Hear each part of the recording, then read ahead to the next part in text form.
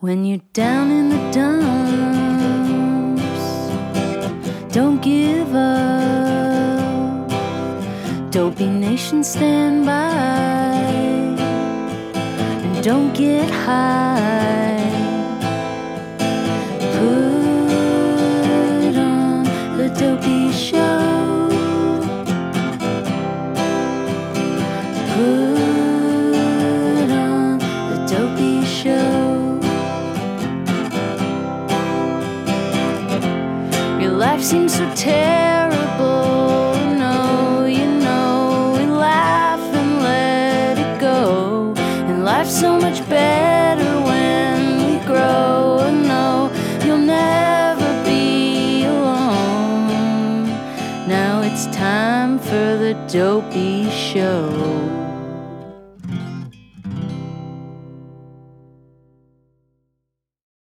This episode of Dopey is brought to you by Oro Recovery.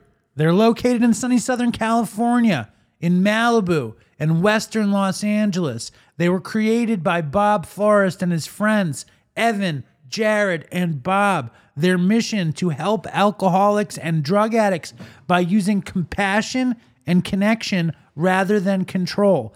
Their team has decades of experience in treating co-occurring mental health disorders along with addiction, including SMI. They make sure when you kick, it's comfortable. It sounds like the greatest place in the world. And it's amazing because I've talked to a bunch of people who have been there and they vouch for every word I say in this ad.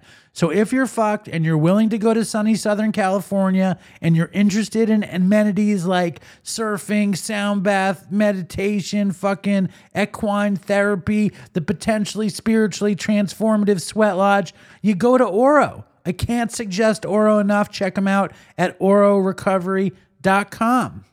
This episode of Dopey is also brought to you by our very good friends at Sober Buddy. What is Sober Buddy? It's an app. But it's so much more. I say that glibly, but it's true. It's a community of addicts and alcoholics who are on the mission to get sober, to stay sober, to help other people stay sober. They do 10 Zooms a week with clinicians and other recovering alcoholics and drug addicts. I do one every Wednesday.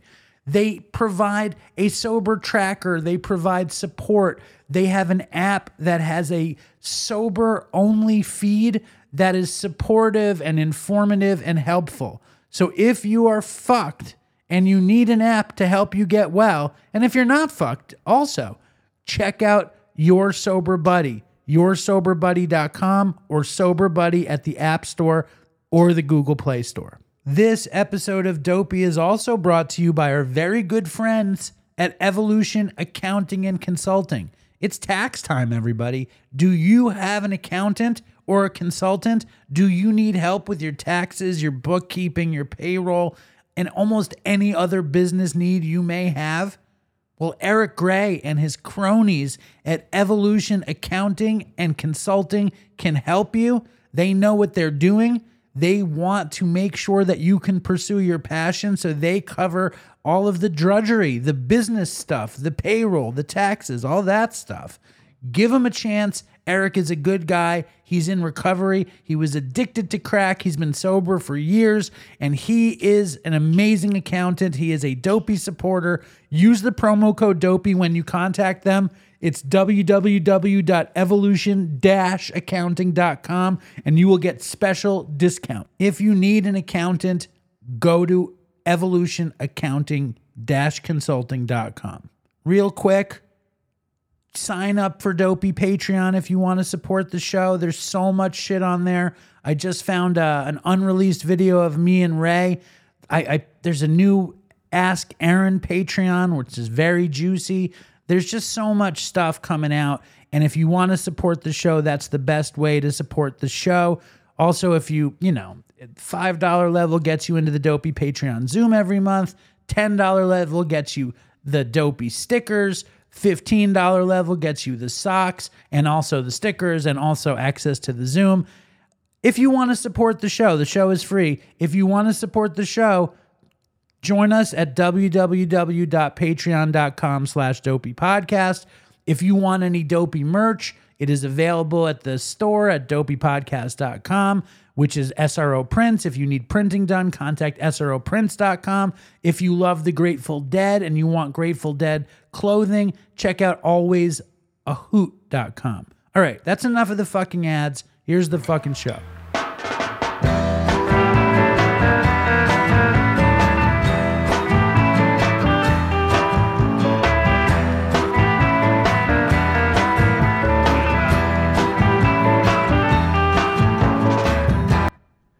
Hello and welcome to Dopey, the podcast about drugs, addiction, and dumb shit. My name is Dave. I am in downtown Manhattan with my friend and memoirist, writer, recovering woman, mother, wife, converted Jew, ex-equestrian, Erin Khar. Welcome back. Thank you. You don't think that's a good intro? No, it is. I just always laugh because you do really give like the best intros of any podcast host. You think so? I do. Actually, other people who've gone on your show have mentioned that to me. I'm a good introer. I think I sound so weird with these fucking aligners in. It's only in your head. I hear nothing. Okay. You want to take them out? No. Take them out on the microphone. People with mesothelioma will love that. Mesophobia will love that. People hate sounds like that. I know. More importantly, the Dopey Foundation is underway. We just got a big box of fentanyl test strips and Narcan. If you want any, the easiest way to get me to send it to you would be to email me with your address at dopeypodcast@gmail.com.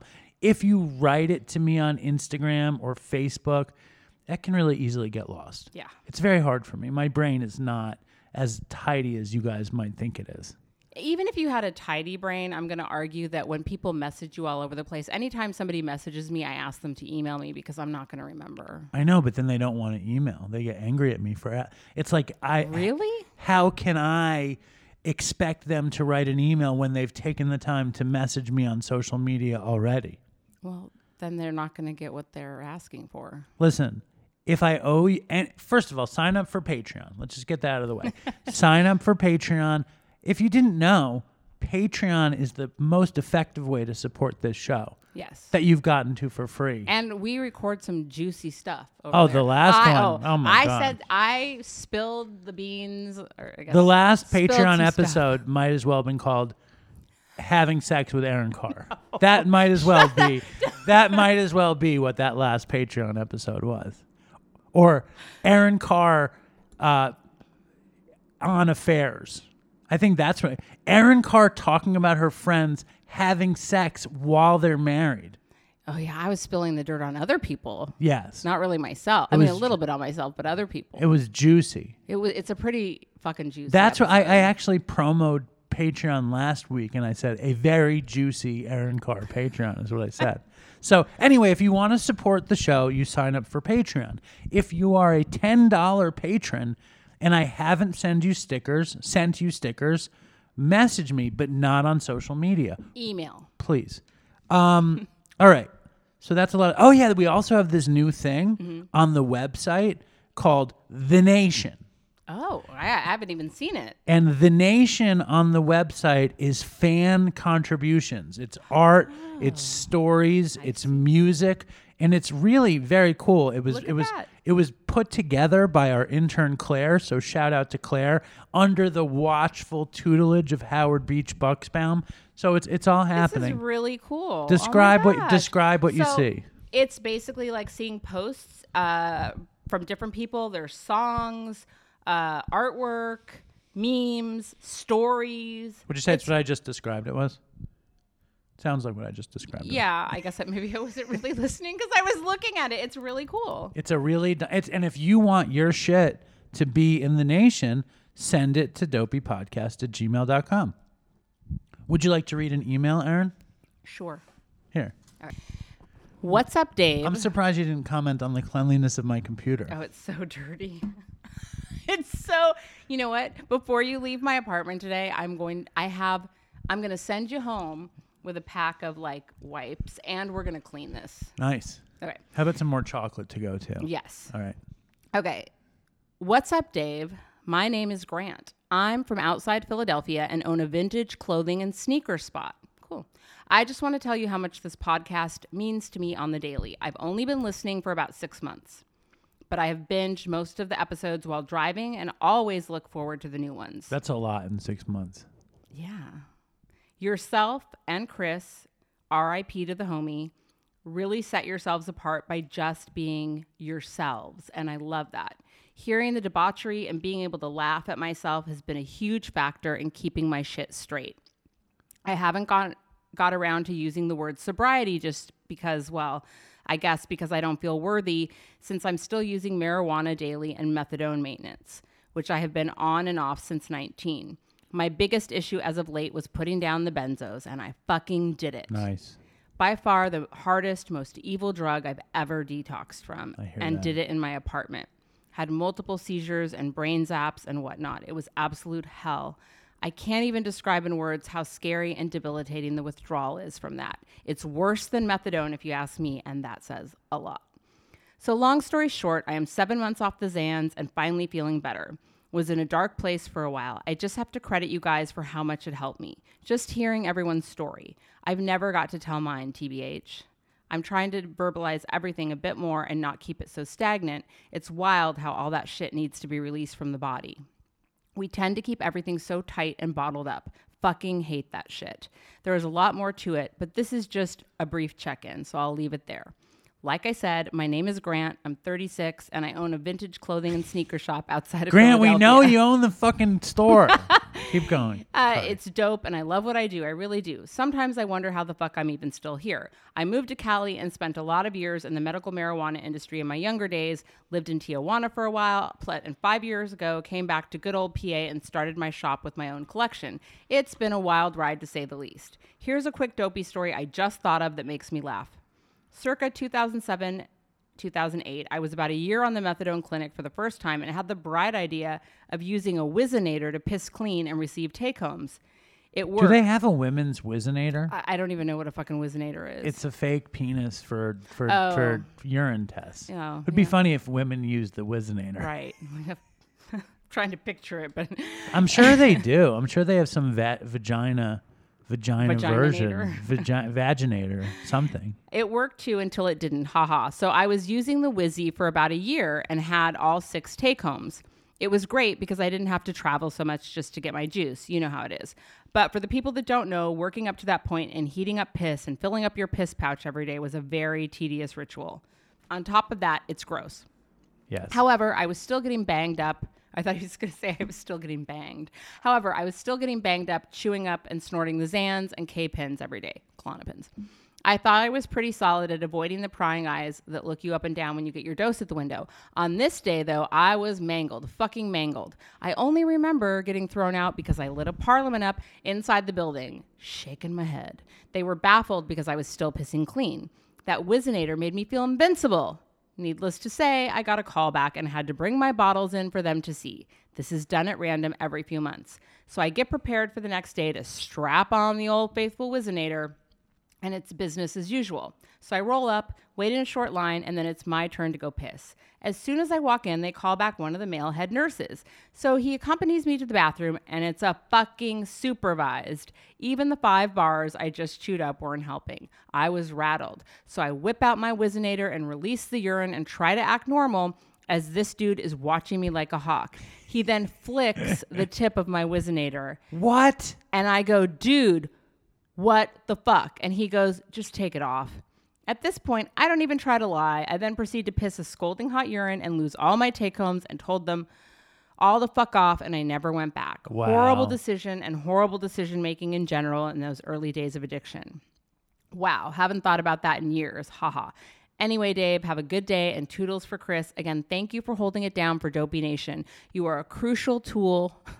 I am a crucial tool. He's not the first person to say many that. going through the roller coaster ride of addiction. Keep them coming, brother. Thanks for reading. That was awesome, except for the part where he called me a crucial tool. That's such a hard. I feel like that if you ever start another band, it should be called the Crucial Tool. Crucial Tool? Yeah. Fuck.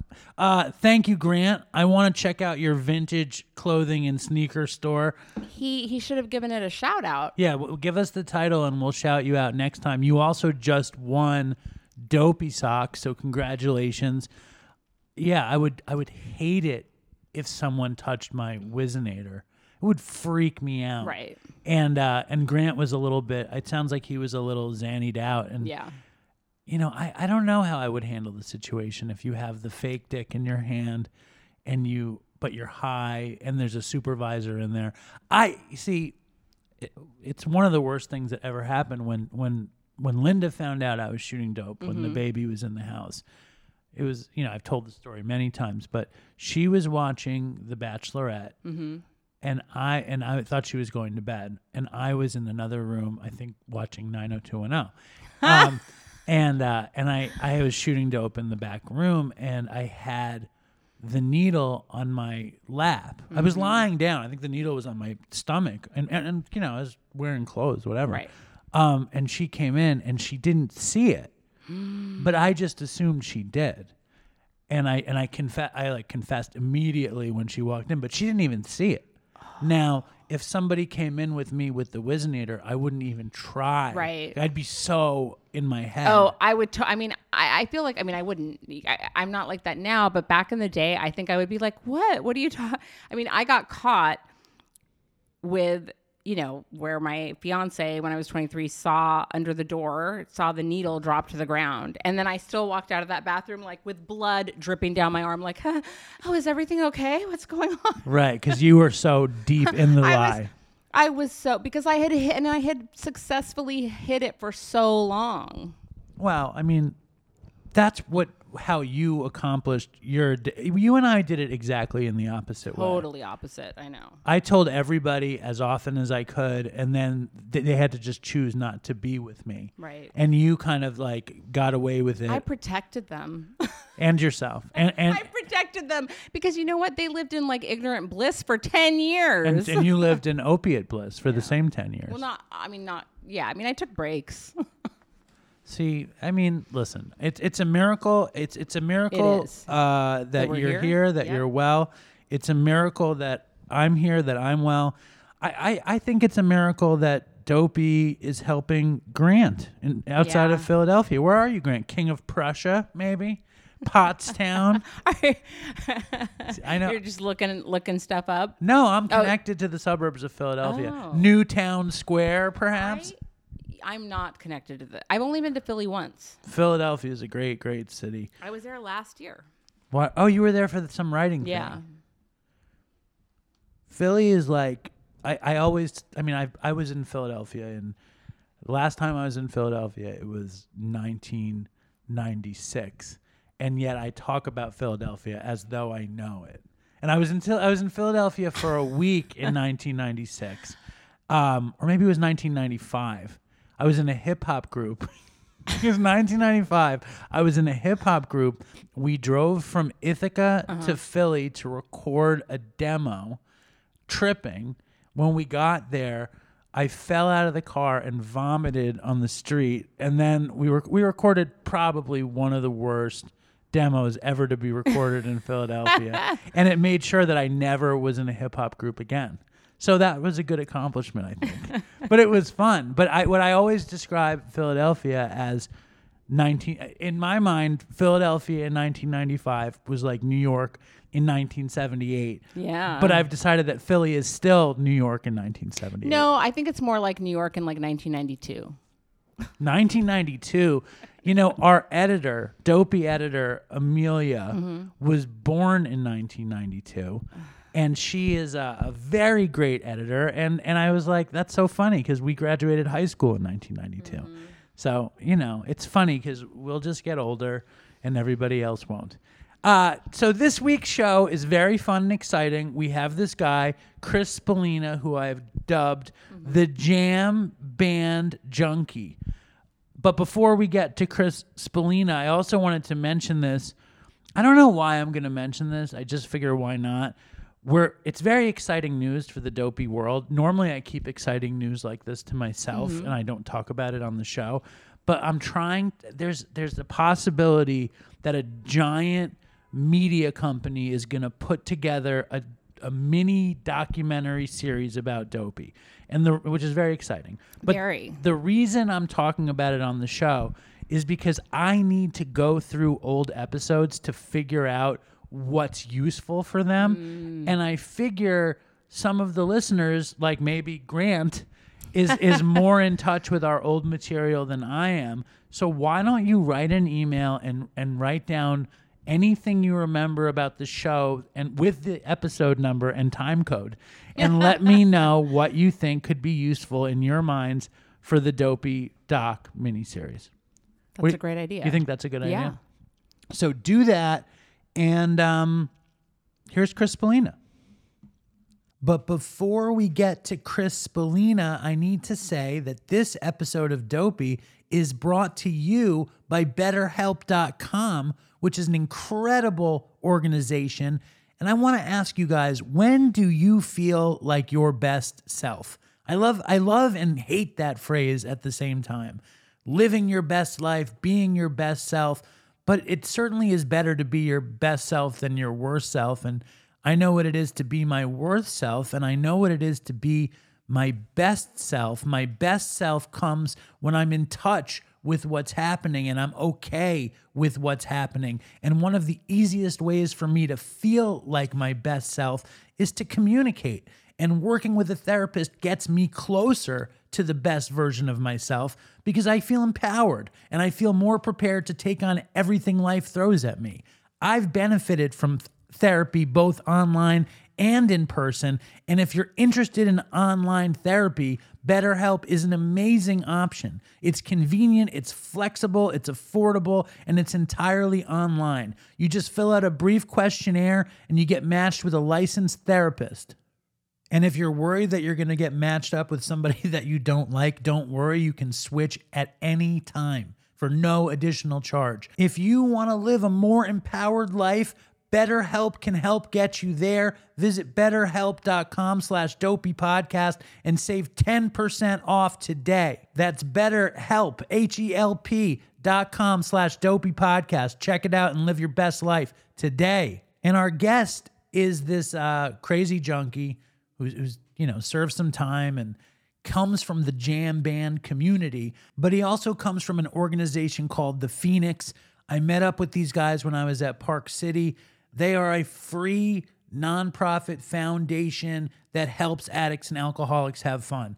It's a pretty incredible organization. I just met someone who was talking about The Phoenix, and he was like, oh yeah, are those the guys that just set up free things for addicts and alcoholics in recovery to do to have fun? And it's like, yeah. And that's what they're all about. Fun activities, stuff that brings all of us together to make positive connections. That's what The Phoenix is about. Go to thephoenix.org/movement. Find something nearby. I'm about to go to these CrossFit classes with Chris Spallina and get in shape and engage with The Phoenix. Also, we're going to do an event with The Phoenix, a music event, maybe in New York, maybe in New Orleans. I don't know. I think that the Dopey Nation and The Phoenix is an incredible potential alignment because we're about the same thing, which is addicts and alcoholics in recovery having fun. So go to thephoenix.org and get involved with The Phoenix. And now, finally, without further ado, here's Chris Spallina at my dad's. All right, so we never record in my childhood bedroom. We're recording in my childhood bedroom where my dad's office is now. I'm here with Chris Spallina. Welcome to the show. Thanks, Dave. Glad to be here. He runs New Jersey for The Phoenix, which is like a recovery fitness app, and he's pretty ripped up. I want to know, when did you get in shape in the first place? Dude, Have you always been in shape? No, not at all. Not at all. I originally got back in shape in like 2013. I'll get into that a little bit later to tell you, in prison. And then I relapsed and stuff. And now just in the past year or so, I got back into fitness. Because I heard a little bit about your story, and I'm imagining that you were not a fit hippie. No, definitely not. I was a Birkenstock wearing, patchouli smelling hippie. Nice. And when is the first time you did drugs? The first time I did any drugs. All right. So when I was in 8th grade going into freshman year of high school, I was the kid. My brother was like a sports star. So I was the kid that was like, I'm never going to do drugs. I'm never going to smoke weed, any of that stuff. And one of my other friends, who turned out to be just as much of a degenerate as me, left his like homemade pot pipe at my house. It was made out of a cigar tube, and like they smoked in it for like weeks, and there was all kinds of resin in there. And I was just sitting in my bedroom one night, and I was like, let me try this. And it just like got whacked off of like shitty ass swag weed in the resin. 90s. Yes. And that was it. How old were you?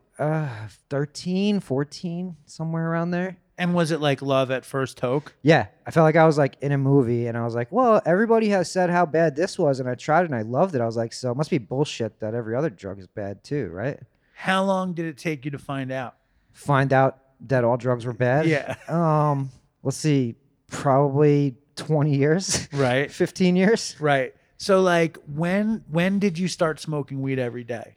Very shortly thereafter, like probably I was a freshman. By the time I was like a sophomore in high school, I started listening to Grateful Dead and Fish and just smoking pot. I quit all like organized team sports and like all the things that are supposed to keep us in line in high school, and just started surfing and listening to music and smoking weed. And how old are you? I'm gonna turn 40 on February 1st. Okay, so you're a little bit younger than me, but like, isn't it interesting how like the Northeast hippie culture is such a thing, right? Like that the Grateful Dead. I mean, you were 14 in what year? What year were you born? I was 12 when Jerry died in 95. So Right. So but the Dead scene at that point in New Jersey was major league. lit. How does that even happen? Do you have any idea? I don't know what it is. Maybe it's like, I think it probably was always that way on the West Coast, and because our culture here is so like rigid and not counterculture-ish, it's kind of like we've seen something different, and we're like, those of us who were open to it just went fully in on it, because it was like not It's like a vacation. Yeah, it was like not fast moving New York City, not like suit and tie, stockbrokers, all the things that we see, and just run with it. And all the preppies from the Northeast became these stoner, fleece-wearing, deadhead types. Pretty much, and played hacky sack and all those things. Yeah. When's the first time you did psychedelics? So I guess I'm gonna consider ecstasy my first like psychedelic experience. I guess that falls in that. I was 16. I was going to a Sweet 16 party. Nice.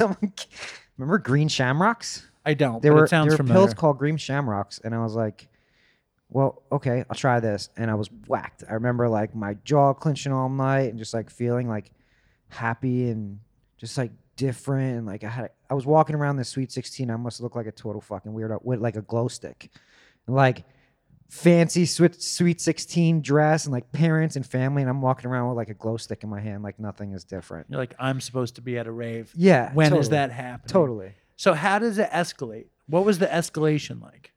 I mean, it was pretty fast. Like you said, the culture of the Fish and Grateful Dead lot, where it's just like everything goes and everything is acceptable for me, and I just kind of like fell into that right away. Like I said, when I tried pot, and I had always heard like how bad it was, and then I was like, well, I tried it and it wasn't that bad for me.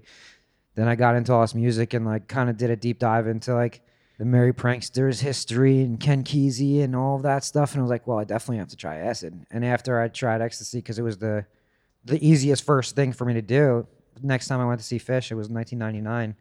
Bought a whole bunch of acid and ate it all. And it was Hold up. When was the first time you saw Fish? 1999. And where was it? At the PNC Bank Arts Center in Holmdel. I had been to one show before that. It was Phil Lesh and Friends with Bob Dylan and Derek Trucks. Derek Trucks was like 16 at the time. And I went with my dad. Who was Derek Trucks playing with?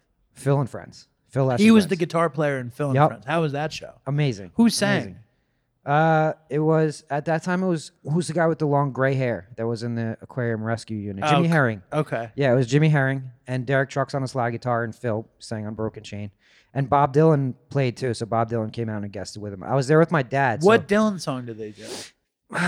All Along the Watchtower, and Derek Trucks ripped it up on all. ripped it up. I don't remember what else was played there, but I was there with my father, and I was sober, and I remember like this was my first like introduction to like true Grateful Dead, because I went there to see Bob Dylan. I didn't even know Phil Lesh and Friends, and we were walking around the parking lot with my dad, and it was like, who's selling, farmies, who's selling doses, who's selling weed. That's what your dad said? No, we were just walking and like hearing it. Your dad's like, who's got my farmies? Nobody knew neither of us knew what the fuck was going on. Right. And then I remember going home and my dad was telling my mom, like laughing about it, like, yeah, remember buttons from the 60s? I guess that's what they used to call mushrooms.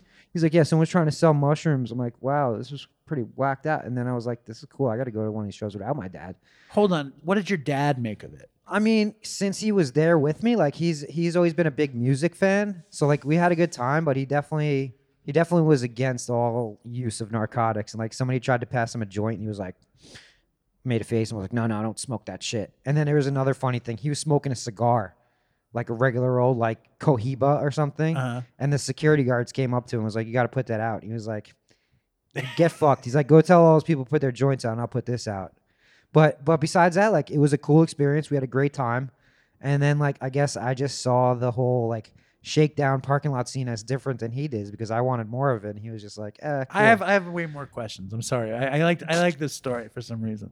Did your dad knew what was happening? Did he see you? We were walking right next to each other. You're how old? 14. I'm sure if your dad had a time machine, he would want to go back to that moment in time. Yeah, and not take me down that parking lot. Yeah, for sure. And did he know about buttons? Was that a thing? Well, I mean, my dad was pretty straight his whole life. He's not a guy that, experimented or anything like that. But like he knew what they were from growing up in the 60s. I feel like buttons were peyote. I think so too. But mushrooms do look like little buttons. Yeah, so I think that might have been his Yeah, thing. Like yeah. somebody said shrooms and he brought it home to my mom, was like, they're selling buttons. I'm like, That's so funny. And how was Dylan? Dylan's was horrible. Yeah. Yeah, horrible. He sounded like he was on helium and somebody had to like hold him up the whole show. Dylan is like my number one dream Dopey guest. I think he's using. Yeah. I know Dylan listens to Dopey, so Bob, I'm sorry if you're listening. I think he's probably using. I love him, and I just want him to do a show with a guitar and sing the tunes. Yeah. Just one time. Just give us a break. Yeah, that would Bobby, if you're listening, just give us a break, man. Dude, Please. Do you remember? Here's something else I remember from back then. Like very shortly thereafter, I live in New Jersey, and Bob Dylan got arrested in Long Branch, New Jersey, walking around like he was innocently walking around looking at real estate, like he was going to buy a property or something like that. But the cops didn't know who he was and picked him up and locked him up for like being a peeping Tom or something. Shut like that. up. Yeah, My God. they straightened it all out once they got to the police station and realized like, oh, the Bob Dylan. But like it came up in the newspaper like Bob Dylan arrested for like prowling around properties. I'm like, what? That's horrible. Oh my God. Bob Dylan is like, I mean, my love for Bob Dylan cannot be Legend. But he's so horrible. So horrible. It's like you go see him, it's so horrible. So bad. Every time. So All bad. right. So, and you fall in love with Fish. When do you fall in love with Fish? So I think what happened was because of like that transition from after Jerry died and then was Phil and Friends and Rat Dog and stuff. And they did a lot of West Coast stuff, but Fish was just more accessible to me in the Northeast here. And I saw my first show, like I said, in 99. And man, I got so spun out. I didn't even know that they were playing 2 sets, right? Like I ate all this acid and like was sitting on the lawn and like the first set ended and I started like freaking out, like, well, I got to figure out a way home, and like left before the second set. And like my buddies were calling me up later on. They're like, why'd you leave? I'm like, bro, I thought it was over. How did you get home? I could call a friend, like an older friend that had a car, and was like, yo, can you pick me up? And like and then like I realized that on the way home that the show wasn't over. So I had to have this guy drop me off like a few blocks from my house because I didn't want to walk into my mom's house on like a 10 strip like an hour earlier than I was supposed to and be questioned on why I was home so early. I never took 10 hits at once. It was so much. I think the most I ever took was like 4.5. It was or way something. too much. It was way too much. Did you ever do more than 10? I mean, not at one time, but I think like throughout a whole night. Right. So when you take the 10, right, had you had a lot of experience with LSD?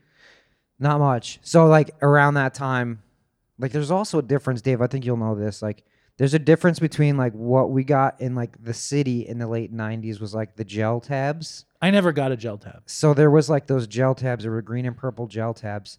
And then like what was on Fish Lot was like really clean, like family fluff or whatever. So it was like a totally different experience. So I had experience with gel tabs before.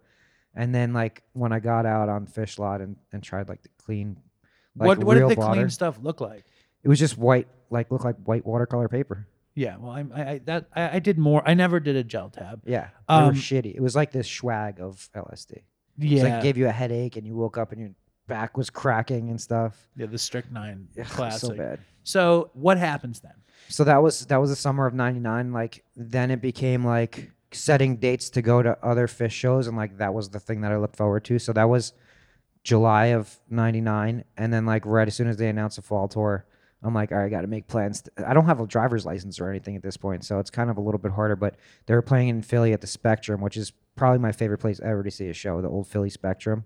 It was 12/11/99. That was the next trip that we went to a Fish show, and then once 2000 happened, they went on hiatus after 2000.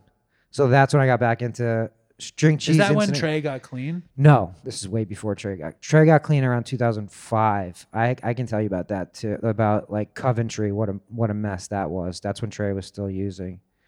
A mess how? Like they were like he was like crying on stage and like visibly intoxicated. It was bad. It was sad. And that was supposed to be like the last Fish show ever.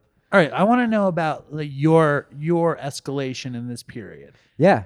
So like that's what happened. Like that was '99. I went to 2 shows, and then that just became like my personality. It was like I'm gonna go to all these jam band shows and festivals, and like that's just what I did. I started wearing tie-dye shirts and going.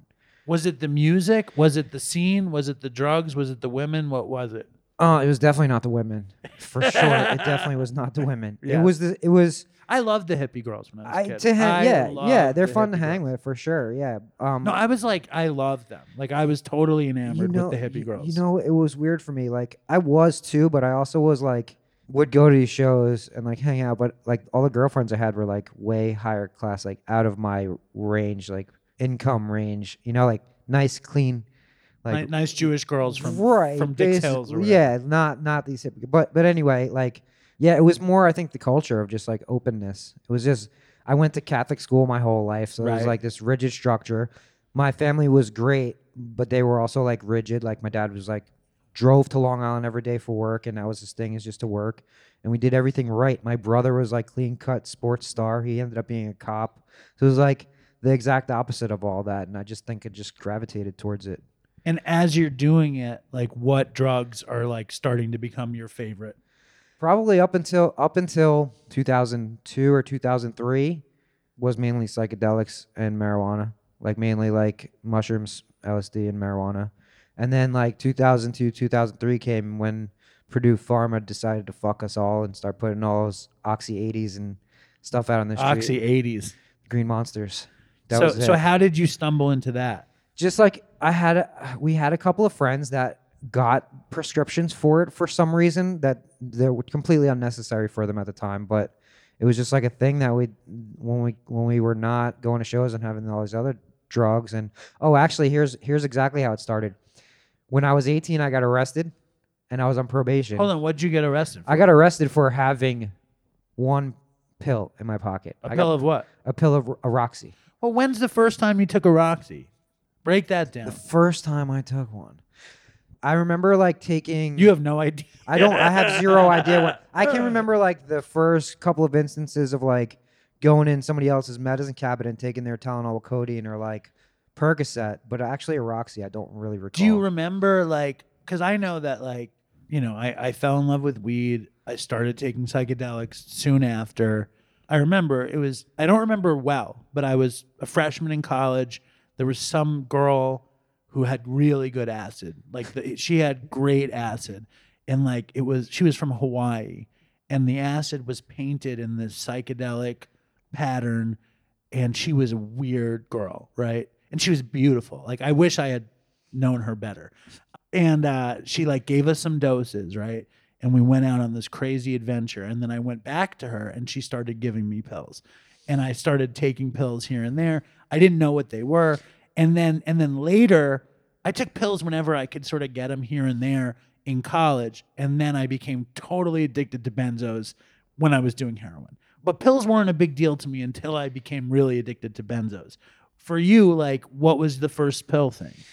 Yeah, the first pill thing was like just general Percocets and Vicodin and stuff like that. In high school? Late high school, first year of college. Where'd you go to college? Monmouth University. Okay, so still Jersey. Still Jersey, yeah. So that's what it was. Like started with that, but then when back then those Roxys were $5.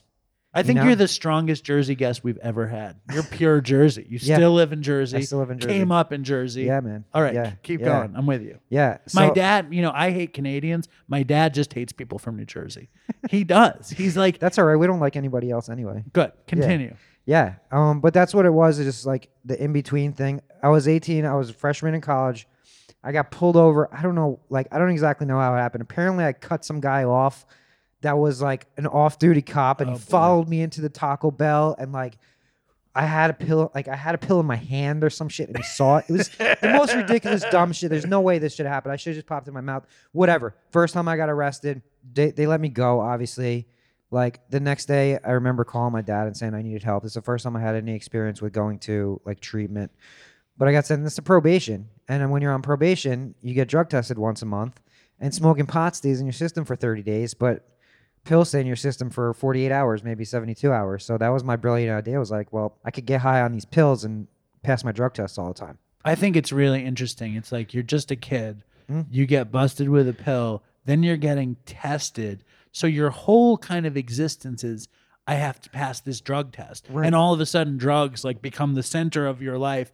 Who knows if it would have anyway, but you know that kind of testing creates this weird pressure. Absolutely. So do you stop smoking weed for the testing? I stopped smoking weed. I stopped smoking weed and I started smoking cigarettes. I didn't smoke a cigarette till I was 20 years old. I don't think I did either. Yeah, that's crazy. But yeah, so I stopped smoking weed entirely. I was just drinking and like taking these pills. That was my like fun. And then, after a few months of like being able to get away with that, using and then getting clean for my drug test, then it got to the point where I was like totally fucking hooked and couldn't do shit. Do you remember falling in love with opiates? I do. I have a quick story to tell you in between that though. So like when that first happened, the night I got arrested and I went to court, I still had not gone to court yet. Called my dad. I said I needed help. He set me up. He was very kind, understanding. No problem. Let's do it. Thanks for telling me. So I like made a real attempt to stay clean, right, for at least like a few weeks. A couple of weeks after that happened, it was my buddy's 21st birthday. He's like, we're going to go to Atlantic City. I'm like, cool, let's roll. Went to Atlantic City. Get to the hotel room. They're all like blowing lines, smoking joints and stuff. I'm like, I'm going to go downstairs because I don't want to be around this. I was really trying to stay clean. And you're like 20? I was 21. I just turned 21. And you're like, sobriety is on your agenda. Yes. That's interesting. Right. Fun part. This is probably like the fun part that I can highlight as like a cool part of my drug use career. I go down into the casino and I'm playing while they're upstairs getting fucked up. I get dealt a royal flush on the Caribbean stud table and I won $130,000 jackpot. Shut the fuck up. Swear to God. Shut the fuck Swear to up. God. You won 130. So what happens? So what happens in the casino? I was really like, I was 6 months after being 21. So You got a royal. Just tell us more. So I go downstairs. I'm by myself. Wait, what casino is this? This was at the Sands. Okay. It's not there anymore. In Atlantic City. In Atlantic City. So I'm playing Caribbean stud poker. It's $5 a hand. Have you been doing that? Is that something you do? Not often. I've been down there once or twice before then. So but the reason I'm down there is because I just didn't want to be in the hotel room when everyone else getting high. Like that should have been my like incredible. Wow, this is the direction. God's will. Right. Incredible. So like they take you into the cage where they offer you like, do you want cash or do you want a check? I'm like, I'm not taking. Hold on. I want to hear about you're at the table. At the table. They're dealing you the cards. Yeah. Tell me how they come into your hand. So they deal me one hand. Because I don't think I'll never hear this story. This was the again. second hand. This is my second hand. They deal one hand. I don't remember if I won or I lost the first hand. There was a dealer shift. A new dealer came in. They brought a new deck of cards. They shuffled the deck of cards. This is what makes it so incredible because when they take a new deck, they shuffle the balls off of it, right? And then they put it in the machine to shuffle it again. New dealer comes in, shuffle. They deal the cards out. I flip over. I see like a bunch of black cards. It was all spades. I'm like, cool, I got a flush. I'm just going to play. I didn't even realize it until the dealer flipped it over that I had the royal. And he flipped it over and they shut the table down and it took about 20 minutes. They had to take my driver's license and verify everything. When they shut the table down, are they like scared that you got the? It must be like a supernatural experience in a casino. How often does that happen? I have no clue. I've never experienced anyone else doing it. I never heard that before. Yeah, I've never experienced. Okay, so anyone they else doing take you to the cage. They take me after they shut the table down. Like they paid everyone else, and we're like, "You gotta go. This is gonna take a few minutes." So they walk me over to the cage. They verify my license, all that stuff. I'm in the back of the casino cage, my buddy Mike, I asked him like, call my mom and tell her what's happening. And he calls her up. It's like 12:30 at night. Hey, Mrs. Spallina, Chris told me to call you. He's in the casino cage. She's like, stop fucking around. She hung up on him. So like I waited. Once I got out of there, I called her and told her what happened. But before that, like they wheeled out a cart full of bills and they're like, do you want cash or a check? I'm like, I definitely don't want, you got to pay the taxes right there. So after 132, it came out to like 92 or 93,000. Like definitely not taking cash. So they cut me a check. Imagine if you took the cash. Yeah, I didn't know what to do. My dad told me, he's like, take the check. I'll be down there in an hour and a half. He jumped in a cab and came down. And like, you must have a really good relationship with your parents. I do. I don't know what I would have done in that situation. Yeah, I like I said, the only thing I think that was like a saving grace there was like I told you, I was totally sober, right? If I had like, blown a few lines before or had a few drinks, I think it could have went totally different. So you put the check in the bank. Right. And I mean, like, this has to be, like, I don't know, to this day, I think that would be the experience that defined my life. You know what I'm saying? But that's the positive experience that defined my life, but there's lots of other shit that I think. Right. No, it's really fascinating. So how does the $92,000 or whatever it was impact you? Thankfully, like it really didn't impact me too much because my uncle's a financial advisor. They opened a brokerage account for me and like really managed it for me instead of letting me blow it. Although I did buy a new car. I bought a brand new Infiniti QX4 at the time. It was like the Infiniti style Pathfinder. So fast forward a few months, like I was in that like celebration mode still. I had gone back to drinking and using it again. Got totally wasted. Like this car still had the temporary plates on it. And I ended up like getting in a fight with my girlfriend at the time or something. And it was wet out. And I was like, did one of those things where you like spin the wheel and try to like skid your tires out. Drove this brand new Infiniti QX4 into a lake. Oh, God. Like into the lake. It started sinking and shit. I had to like James Bond out the window and stuff. No way. Yeah, it was bad. Like I could have. You were submerged? I got out right before the whole car got submerged. Out the window. Out the window. Incredible. I don't know how it happened either because the car stalled when it hit the water, right? But I kept on like trying to start it and it wasn't starting. And somehow like, how fucked up were you? I was wasted. And yeah, so that's the I end blew of a .28 in the breathalyzer. That's the end of the car. Right. So I figured out to turn the key halfway and get just the electric to turn on so I could roll the window down. And I got out the car. These are two pretty fucking crazy stories. Monumental. Chris. So when do the drugs start creeping back in big time? During this, like during that process, like after the crash the car, bought another car, just kind of dove deep into drug use at that time. The money's just sitting though. The money's sitting there. I mean, it paid for the lawyers and shit, paid for the car, paid for like whatever court fees I had. I was in college, I wasn't working, so it kind of like floated me for a little while. But it was never like the big payout. It's not what it would have been now, no. So you were saying that in that period you found yourself addicted to opiates. How do you know? I mean, because I couldn't wake up the next day without using. You know, when you see the thing what I think you'll understand this with pills is like, we didn't know that they were going to, well, maybe we knew, but because it was like the doctor gave it to you, it can't be that bad, right? It's not heroin. But like right at the first time I remember being like totally dope sick, I was like, wow, like I got to get high to keep going, to just to function. What was the pill what was your pill? Those Oxy 80s. The 80s? Yeah. I feel like, were those like, I never did Oxys. Yeah. Like it just wasn't in my world. How common, I hear about Oxy 30s all the time. How common were Oxy 80s? For a while, they were pretty common. From like 2002 to 2005, maybe they're pretty easy to get. And how like common were they in Dead Tour Jam Band world, whatever? Not as common, but like we had them, you know, like I would bring my own. It was crazy because in New Jersey, they were like $25 for an 80. But if you went to like Boston or on Dead Tour, it was $1 a milligram. Right. So where were you getting them from? I had a bunch of degenerate friends who somehow worked their way into doctors giving them scripts for no good reason whatsoever. But and when did you start selling? I never really started selling Oxys. Like I started around that time, 2003, 2004, to like fund my own drug use and to fund my like trying to go to all these concerts. I started selling other drugs on Fish Tour. Like what? LSD, ketamine was a big one. Whenever we had like Xanax or pharmaceuticals like that, I would do that. like So- larger scale marijuana sales, like pound or more. So like break it down. Like what is it like to be a dealer in fish store? I can't say like I was like a big time dealer at all. I was really like selling enough so that I could get my own drugs and maybe pay for a ticket. So it wasn't like So you'd have like a handful of pills or something. yeah, some of these guys, I mean, there's people like I know people that went to a music festival, brought a kilo of cocaine and sold it all in grams and left there with like 70 grand in cash. Like that's big time, and they didn't get in trouble for it. For me, it was just like a little bit here and there. While I was in college, I like was kind of like the connector. Like I know this guy that has pounds. This guy needs pounds. Like let me make a few bucks off that. Kind of like kept myself out of it, but made a few bucks that way. But on the fish tour a lot, it was kind of just like make a few bucks before the show, and then just like have fun for the rest of the night. Pay for my night out. Basically, it wasn't getting rich. Totally. But when does it become like a serious problem? Like when does it start running your life? So fast forward, I'll go past. This is not going to be up until about 2013.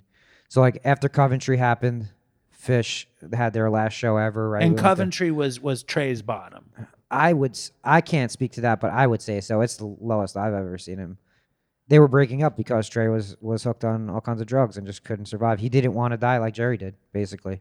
So then that's like 2004, 2005. He didn't have the same ice cream habit that Jerry had. He did not. Or cigarette habit. Yeah, no, dude. I know somebody that knew Jerry a little bit, and he told me like during that period where Jerry got healthy and like Menasha was like packing him salads for lunch. So like in his cooler, you would lift up the salad, and there would be 3 Budweisers and like a greasy ass beef sandwich in there. Right. Like just never. Jerry just did not want to stop No, with that. no, not God at all. bless him. Not at all. But yeah, so like 2005, I think was the year that Trey finally got sober, and like after Coventry, I just kind of like went in. The pills got harder and harder to get, and that's when I started using heroin because it was cheaper. Where'd you get it from? Newark, New Jersey. Wow. Yeah, Newark is a fucking disaster, right? dude, so easy. Like you just go up there at certain areas. How do New Jersey people say Newark? Artie said it in a different way. You'd say he had some kind of Some people say Newark. Newark. Yeah, I think you have to like be from Newark. To say it that way. Yeah, I think you have to be from Newark. To right. say it I think that way. Jersey Jerry said Newark too. Yeah, Newark. That's serious New Jersey business. But yeah, that's like so between like 2005 and 2013, that was like a daily thing. Like drive up to Newark or whatever. And do you remember the shift from pills to heroin? What was the mindset? the mindset was like these pills, an Oxy 80 was now like $40 or $50, and I like needed more than one a day. And like heroin was $5 a bag, and I needed like I could spend $15 or $20 a day at the time, and not be sick. Was there any fear? No, not at all. Because you were already totally submerged. Totally submerged. I didn't start off using needles at first. I was snorted. That was a natural progression. But that was until like maybe 2006 or 2007 when I first tried IV, and it was like. Where were you? Who were you with? And what were you shooting? I was with a friend, the same guy whose birthday it was that I was in Atlantic City when I won that money. And he was using it, and he's like, bro, you're basically wasting that. I'm like, what are you talking about? He's like, try this. He's like, trust me. And it was the Oxys? No, it was a bag of heroin. And like the difference between snorting it and injecting was like night and day. Like as soon as that happened, I was done. It was like when I used to snort heroin, like I don't think like when I first shot it, I didn't get higher, but it hits you differently. Yeah. And like I think I was snorting so much, and then when you shoot it, you just don't have to shoot nearly as much. And then it's just the shot itself. Yeah, the whole ritual of it. You ever see Basketball Diaries? He talks about the ritual. It's like the whole thing. But it's also just the immediacy. But I mean, like, I don't know. Like when I hear about people snorting it versus people shooting it, you know that the people snorting it are getting fucking fucked anyway. You know what I mean? They pretend like they're not getting as fucked up. It just doesn't hit as quickly or as thoroughly. Right. But if you're really addicted and you're snorting, it's pretty much the fucking same thing. Especially if like you're doing a whole bunch of it. Exactly. Yeah. Exactly. So you start shooting. At what point, you see, are you just so in it that you're not like, I'm fucked? Yeah, yes and no. Like I can remember, like there was a few things that popped up. Like I one time like got in a fight with my family because they knew without a question. Like I was caught. I was high. Like I had drugs in the house, and even being like caught red-handed, just denied it and all that. I was like, fuck this, I'm out of here, and like ran out of the house and like Who caught you red-handed? my mom and my dad, my brother too. Like it was all With needles? Yeah. Tell me the first time your parents caught you with a needle. Sure, that's tattooed on their brain. It's probably more tattooed on their brain. There's been so many times that I really can't even honestly remember. I remember this one instance because there's so much that went along with it. Like they found empty bags and needles in my room, and I kind of just denied it and was like, oh, it's somebody else's, whatever. But like they weren't stupid. So then I like played this whole game like, fuck this, I'm out of here. You don't believe in me. And I like went up the street I called my buddy, said like, pick me up at this deli. I went up the street. I went into this deli. I like totally nodded out at this, like waiting for my buddy to pick me up. And apparently, I don't know this to be true, but the police report at least says this, that like while I was sitting there, a needle fell out of my back pocket. So the guy in the deli called the cops, which I call bullshit on, but I'm glad it all happened. He got arrested. The cop came in. And you don't think you had needles falling out of your pockets? No, I don't think it just randomly fell out of my pocket. That's the kind of shit that would happen to me. Yeah. I swear to God, like I'm such a mess. Like I had no business using needles. No. I'm just too much of a mess. No. I like meticulous people with their little case and shit. No, that wasn't me either. I was a fucking disaster area. I can remember one time like I was on a construction site and I had to like sign something and I went to go in my pocket to pull out a pen and I pulled out the rig instead. I was like exactly. Yeah, totally. But like so like the cop came, when the cop came, he was like, "Oh, the deli guy said that you dropped a needle on the floor." Then when the police report comes, the police report says like when he asked for my ID and I took my ID out of my pocket, the needle fell in my pocket. There's too many things whatever. I got arrested, and then that's the first time I actually went to treatment per se. Like I was in outpatient before. Where'd you go? The place, I forget, it was called Transitions. It was in Aventura, Florida, which is like Miami. Yeah. It was like go to detox, and this is like the beginning of the shady shit that happened in the treatment industry. Go to treat. My parents had to cash pay for all this. Went to detox. After detox, I went to this place, and it was basically like this is a root of what you asked me earlier if I go to 12-step meetings. I do not go to 12-step meetings now, and this is part of it. Once you got to the treatment centers, wake up, eat breakfast, get in a van, and they take you to like 3 12-step meetings throughout Miami. In the middle of summer when you could still smoke cigarettes in church basements, come back and eat lunch. Maybe if you were lucky, you meet with your counselor. Then you go back out for 3 more 12-step meetings and then come back and eat dinner. They shove it down your throat. 7 meetings a day for 28 days. 7 meetings a day. And like my parents paid like $30,000 for somebody to shuttle me around to go to free meetings. Right. I'm like, what kind of farce That's is classic. This? Yeah. That's classic. So like I remember like at the end of that, I can remember it and like I regret it, but I also don't regret it because I wouldn't be where I'm at right now. But I can remember being in one of these meetings and one of the old timers being like, if you want what we have, this is what you have to do to get it. I was like, bro, I don't want anything that you have. Right. Like this is I can be miserable and get high. I don't have to be miserable and put all this work in to stay sober. Well, you weren't ready. No, not at all. You know, I think it's funny because it's like when I was in 2nd grade, my mother packed me a turkey sandwich on rye bread with mayonnaise every day. And by the end of the year, I was like, I never want to fucking see turkey again. Sure. You know, and it's like, I think it's like that. I think when, and you weren't ready. Like, did you want to be clean when you were down there? Not at all. And it's I just like, wanted to I wanted to be able to go to court and be like, I went to treatment. I feel like that's a big mistake that treatment makes in general. It's like you should not force, and maybe I'm wrong. I know that in my world, when I was in treatment and they would take us to meetings, I liked going and looking at girls. I liked not being in treatment. I liked being elsewhere. But when I heard any dogma about anything, I was like, fuck you. Mm-hmm. I don't want to hear about it. But I also wanted to stay high. Right. I didn't really want to get sober. Right. You know, when you went to treatment in Aventura, did you want to get sober? No, not at all. Like I said, my whole purpose of being there was to satisfy my family and to have a letter to bring to court with me that said I went to treatment. And how soon after did you relapse? Oh, instantly. Did you use in Florida? I did not use in Florida just because I didn't know how to. But like I flew back to Newark, and as soon as I got to Newark, I did. What did you get?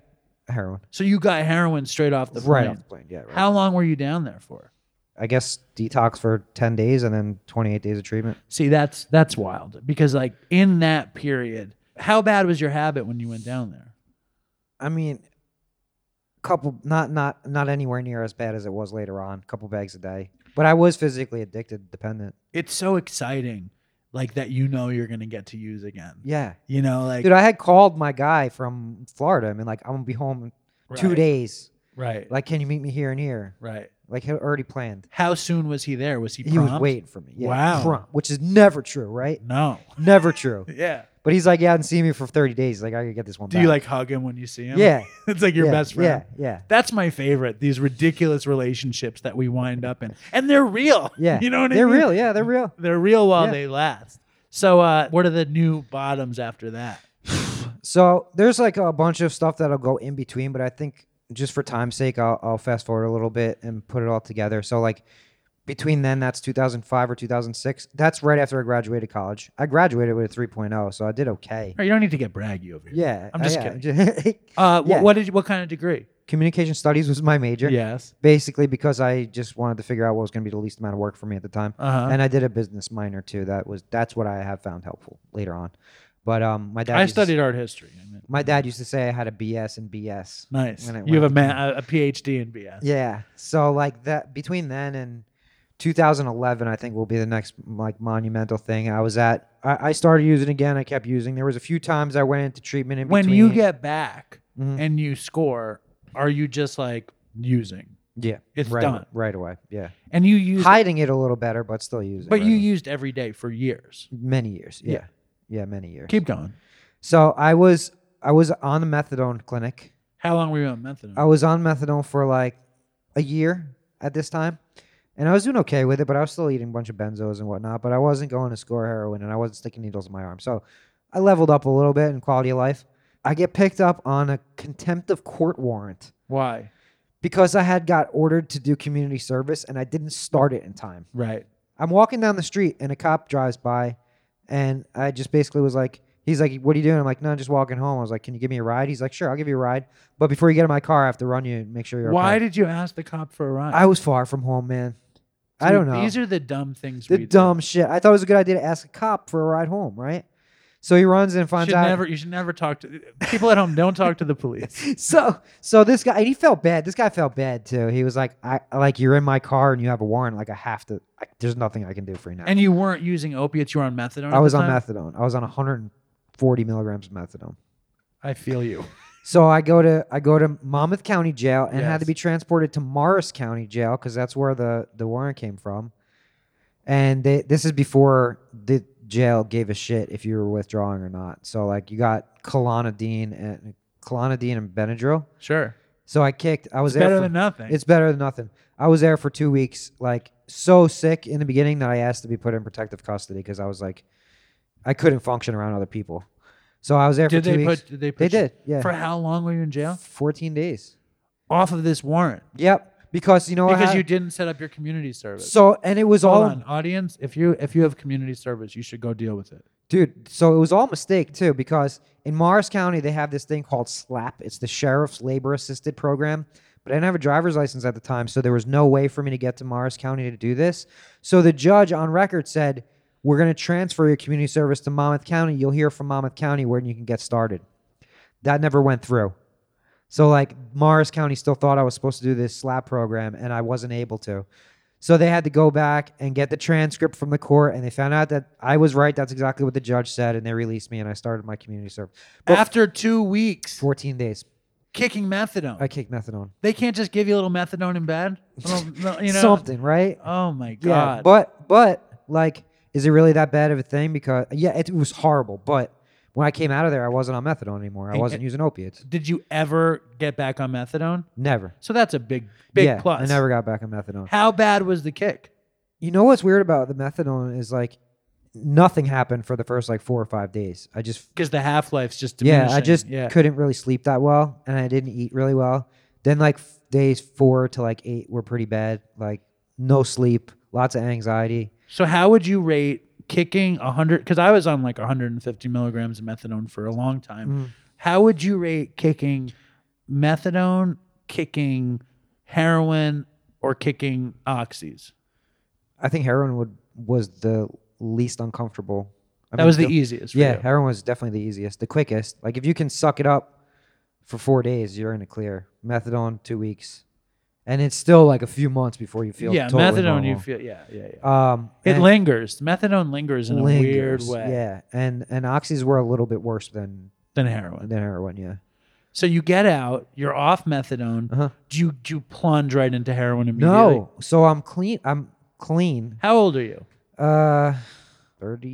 28. And you know you're fucked. Like Yeah. you're a fucking drug addict. Yeah. You're in and out of jail on Yeah. methadone, all this stuff. Yeah. But so like this is 2011.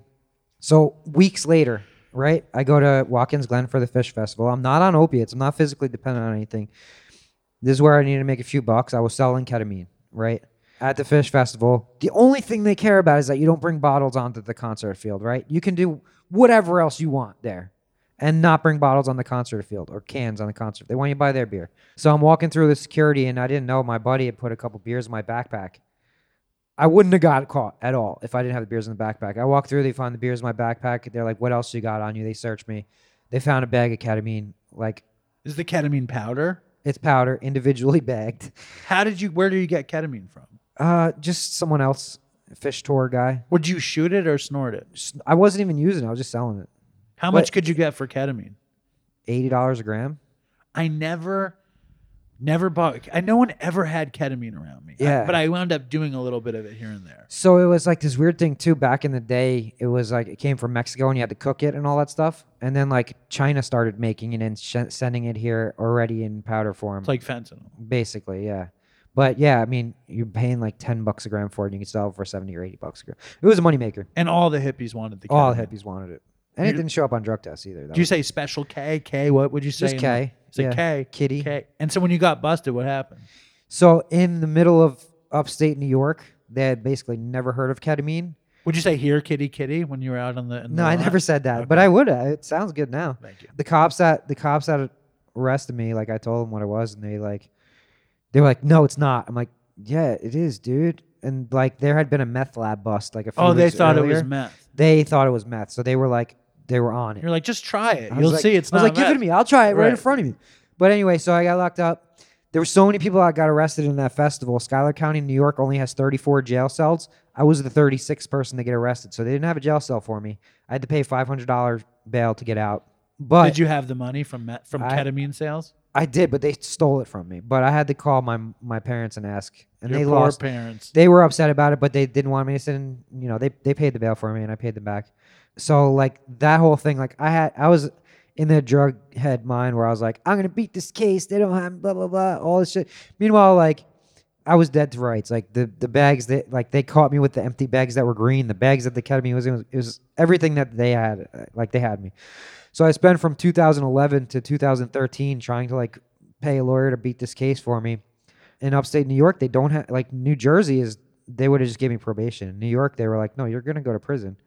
So like I got sentenced to 3 years. Luckily at the time, New York had this shock incarceration program. Are you familiar? I didn't have to deal with it, but I've read about it. You're familiar, yeah. So like they gave me the choice. Like I could do 3 years in a medium security penitentiary because the New York government decided in their infinite wisdom to close all the minimum security prisons, or go to this program for 6 months. So I don't know. Any way you slice it, 6 months sounds better than 3 years to me. So what is the shock program like? So shock program is it's based around like a military boot camp. So like organization, discipline, physical fitness, like saying sir, yes sir, making your bed, all these things that I didn't do before. It's like next level to therapeutic community kind of shit. Next level. And you're fucked because you would have been incarcerated. So how quickly are you like, I'm doing this? As soon as they offered it. Were you scared? Like, I mean, like we're talking about a long run, from when you're 13 or 14 and you're smoking that first weird pipe to being admitted into this shock program. How did you feel about drugs and your addiction and you being this ridiculous addict at that point? So I can remember before I get to the shock camp, I have to go to Elmira, which is the maximum, what Elmira is, maximum security penitentiary reception center. And they put me in the cell and the doors close. And Elmira is built in like for the Civil War. It hasn't changed since then. Right. So when they closed the cage on my cell door, that's when I was like, wow, this shit is real. Right. Like I'm in a Civil War prison. Like, I'm not seeing the string cheese. Yeah, anytime exactly. soon. So that's the first time I was like, wow, this is the time. Like I got to pivot, and then I was there for like 2 weeks, got out of there. Describe that a little bit more, because like basically you're in your early 30s. You've been to treatment. You've become a heroin addict. What started, and the other thing that's really interesting to me is all this jam band shit in the Northeast is so innocent feeling, and it's so fun based. And here you are, a fucking IV heroin addict, looking at prison time because you got into this Scooby-Doo loving fucking good time scene. Yep. Like, and so when does that start to really like, because it gets perverted. Yeah. You know, this thing that is so joyful and bright and innocent becomes, there's something even more twisted when you're a fucking opiate addict still in it. It is. You know when it really got real for me? Like when I was in Elmira, I didn't talk to anybody at first. But like you're locked down 23 hours a day, you get 1 hour a day out. So like I started talking to the people on either side of me in their cell. I don't remember their names, but they were both like big time gang. They were like, murderers. I like Mo way more than the string cheese incident. dude. What do you think? The other was like, I like the slip. The guy next to me is doing life without parole. Right. Shot somebody in the face. Yeah, he doesn't know about the string cheese No. incident. The guy on the other side of me, same thing. He's in there for manslaughter. He's been like 15 years. Here I am like, bro, I just did some drugs. He's like, what can you is- believe Trey is at Coventry? Yeah. But like these guys, like they looked out for me while I was there. These two guys. Because they like, knew you were fucked. yeah. I mean, I was only there for a couple of weeks, but they looked like I didn't shower or anything for like the first week. And they're like, bro, you gotta get your stank ass in the shower. Like, if you're scared, we'll go with you. And That's they, nice. They looked out for me and they took me out on the yard. So like props to them for that. So how did you connect with people in prison when you're so not one of them?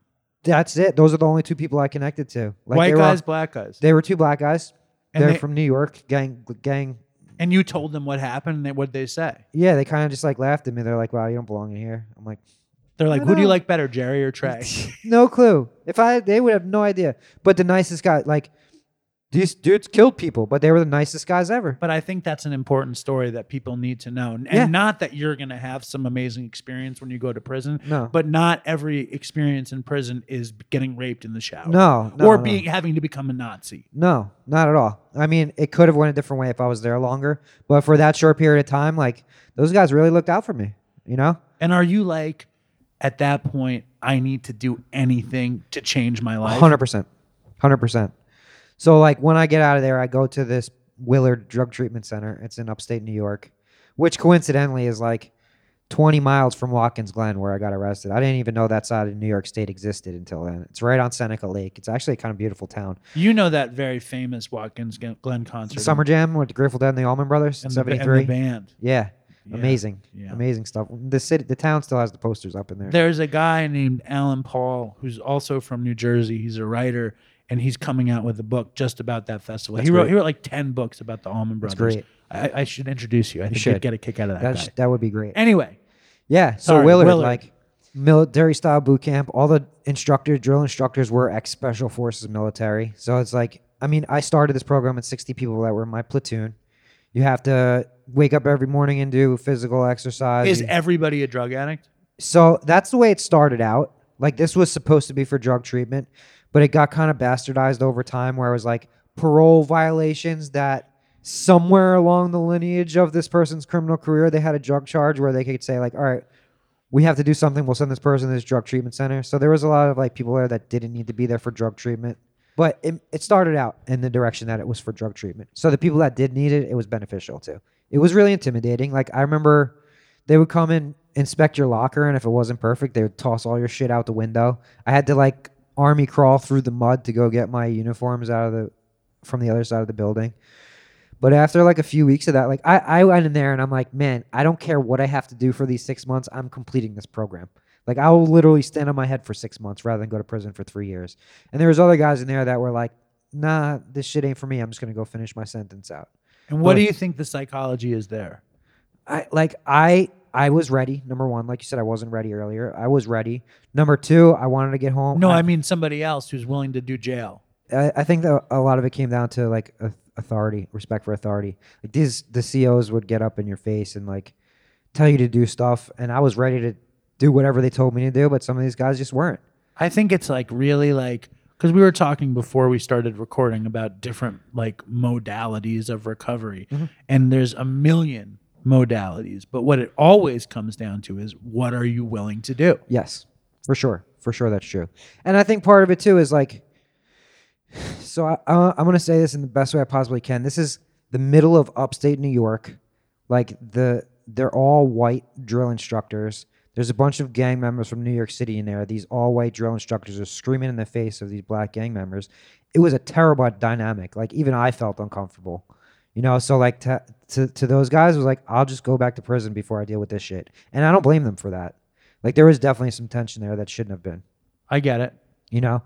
But that was part of it. And I then- get it as well as a New York City Jewish guy can get it. That, Right. You know, that would never be in that. I would really struggle in a situation like that, but I could also really see how it would benefit me. Right. So it definitely benefited me. I struggled at first. It definitely benefited me. Had you done any fitness shit up till then? No, none. I was smoking 2 packs a day. I was like probably 60 pounds heavier than I am now. But that's exactly what started happening. Like a couple of weeks into it, I started feeling better, looking better. I was able to like, we were running 2 and 3 miles a day. And at first, like I was dying.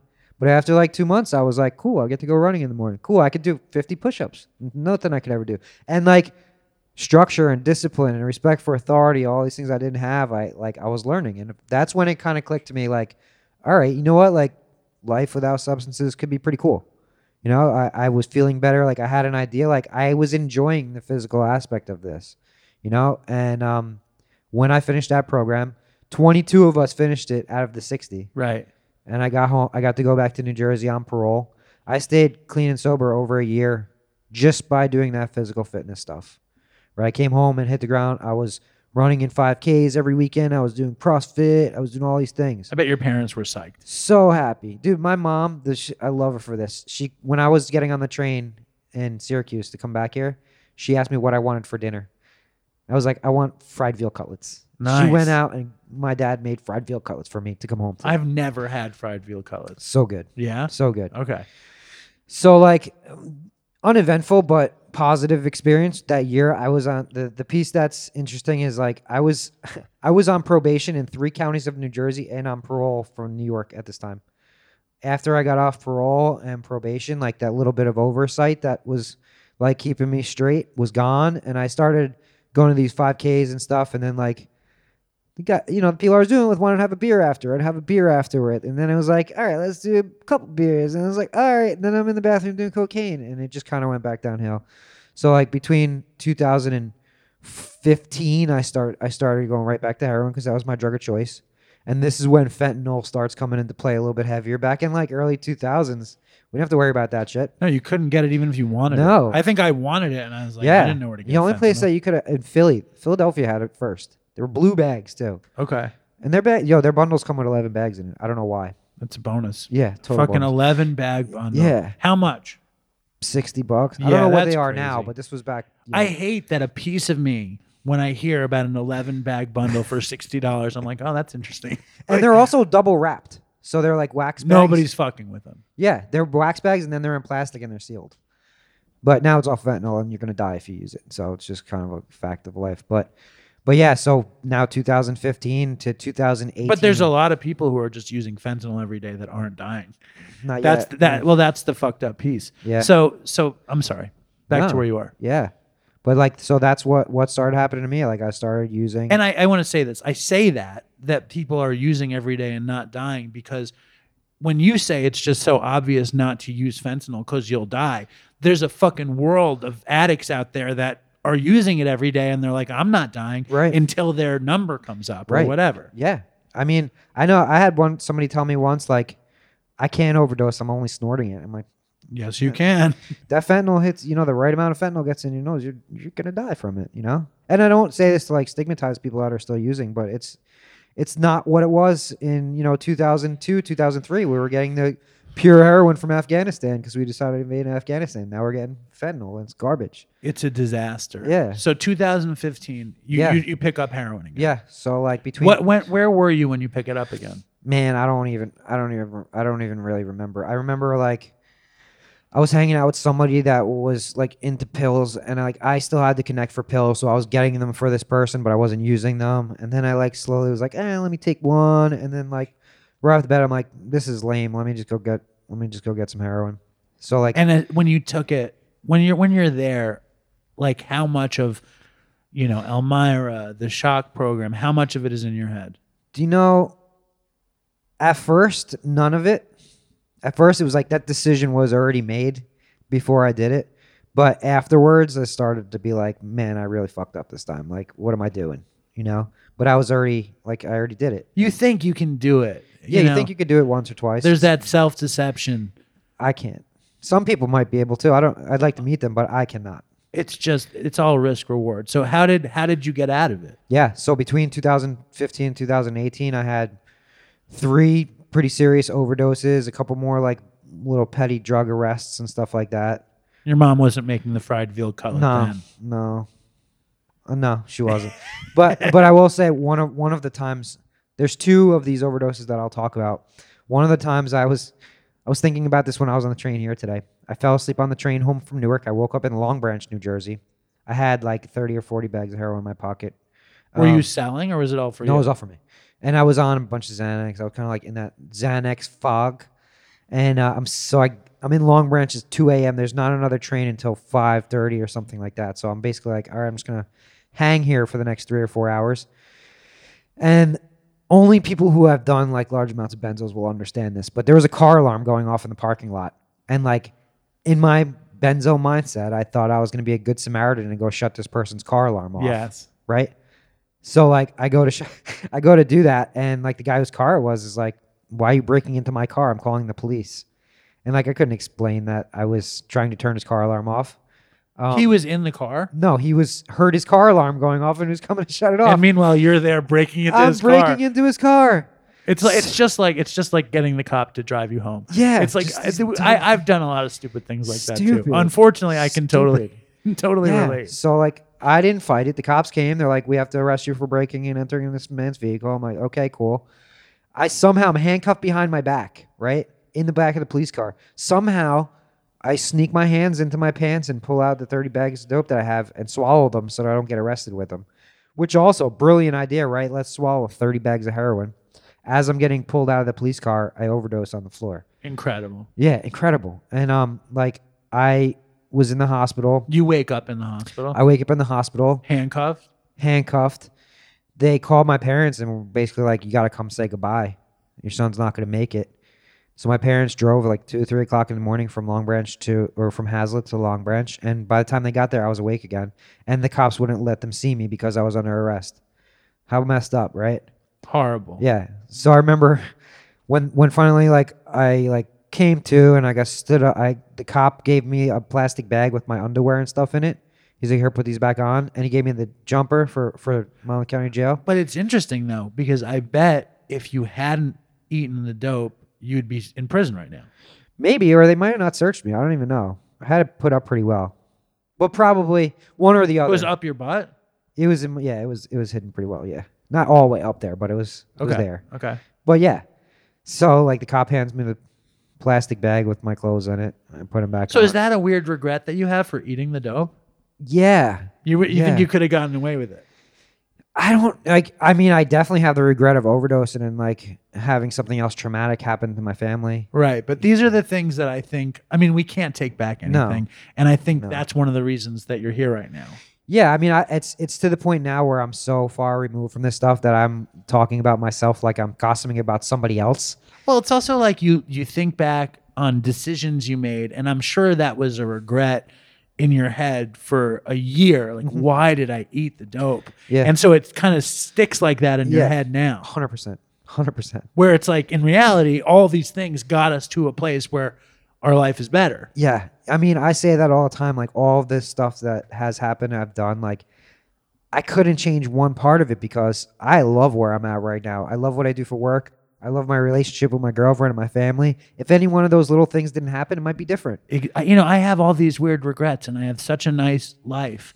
I have these beautiful kids, and still I go to weird places. Yeah. Like, why wasn't I on the swim team in high school? Yeah. My whole life could be different, but my life is great. Yeah. Anyway, so how did you get out of it, though? That was one of those things, like New Jersey passed that bail reform thing, so you basically can't stay in jail for more than 48 hours unless you did something serious. So they let me out, and I just continued to do what I was doing, waiting to go to court and all that shit.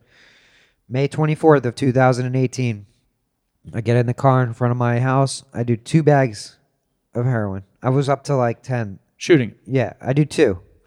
And luckily I wasn't driving. I was just in the car. And I overdosed. Right? So obviously it was fentanyl. And the car rolled onto my neighbor's lawn. Right. And I woke up to the cops giving me CPR. I have the AED attached to me and everything. And I remember this. I don't know if you've ever been Narcaned, but if you No, have, I haven't. So at least for my experience, when you get Narcan, you don't remember much of it. You're in a fog. You're angry and you're in a fog. But I do remember this. Police officer that I had other experiences with pointed over. There was 2 little kids playing basketball like 100 feet from my car. And she was like, "What are you doing? You could have killed those kids and you would have spent the rest of your life in prison. If you want to die, just go home and do it." And like that stuck with me because I already know I didn't want to go to prison. I know I don't want to hurt anybody. I don't really care too much about myself at this point. But so after all that happens, I go to Monmouth County Jail, and that sat with me a little bit. And I made that decision again. Like, this is it. This is my last chance. Like, that's the next step for me is I'm going to die or I'm going to go to prison. And I don't want either of those. So I did. I sat in Monmouth County Jail for about 2 months.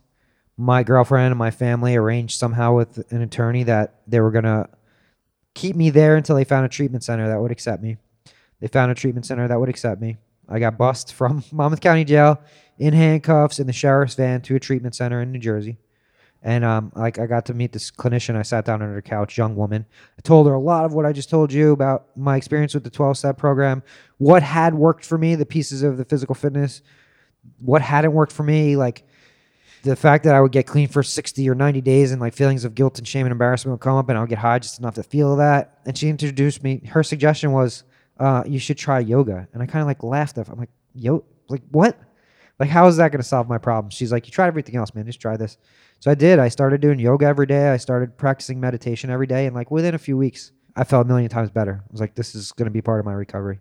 There's something that was missing for me, like the spirituality of it, the calm, the stillness of it, the moving again, the physical aspect of it. All those were things It's incredible. Yeah. It's incredible because like whatever thing that works and it takes you out of the thing that didn't work, it's like you just need to grab it. Mm-hmm. It's a very inspiring story. Yeah. I mean, I like hearing about anything that works for anybody. And like you were force fed that 12-step shit at a moment that you couldn't possibly enjoy it. And the yoga took hold and the fitness took hold. And I think you were, how old were you?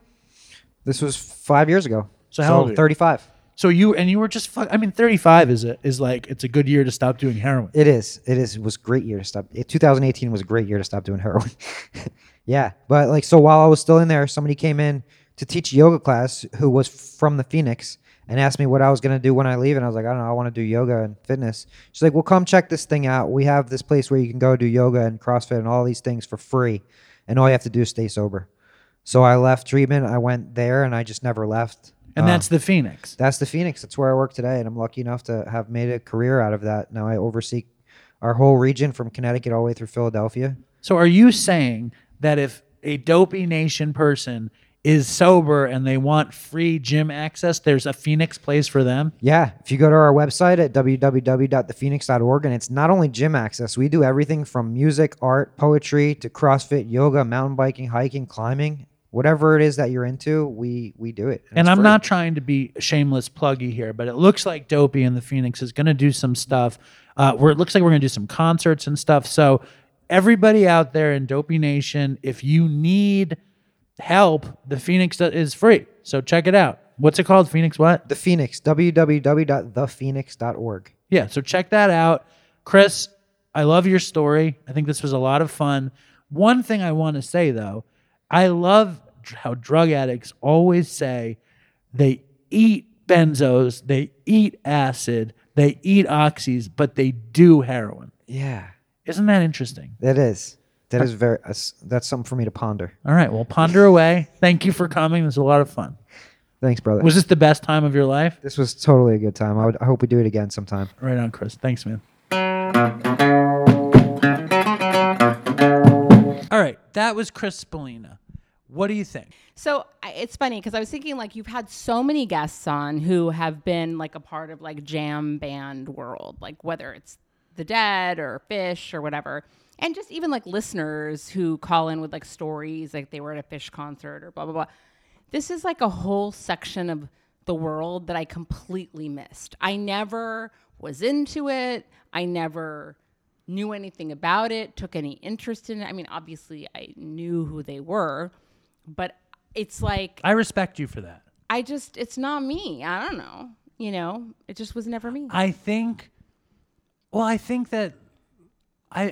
that it's a certain kind of person that goes in for these kinds of shenanigans. Right. And I'll say for myself, as a musician from the Northeast, I mean, I use the word musician loosely, from the Northeast, I was really into the scene.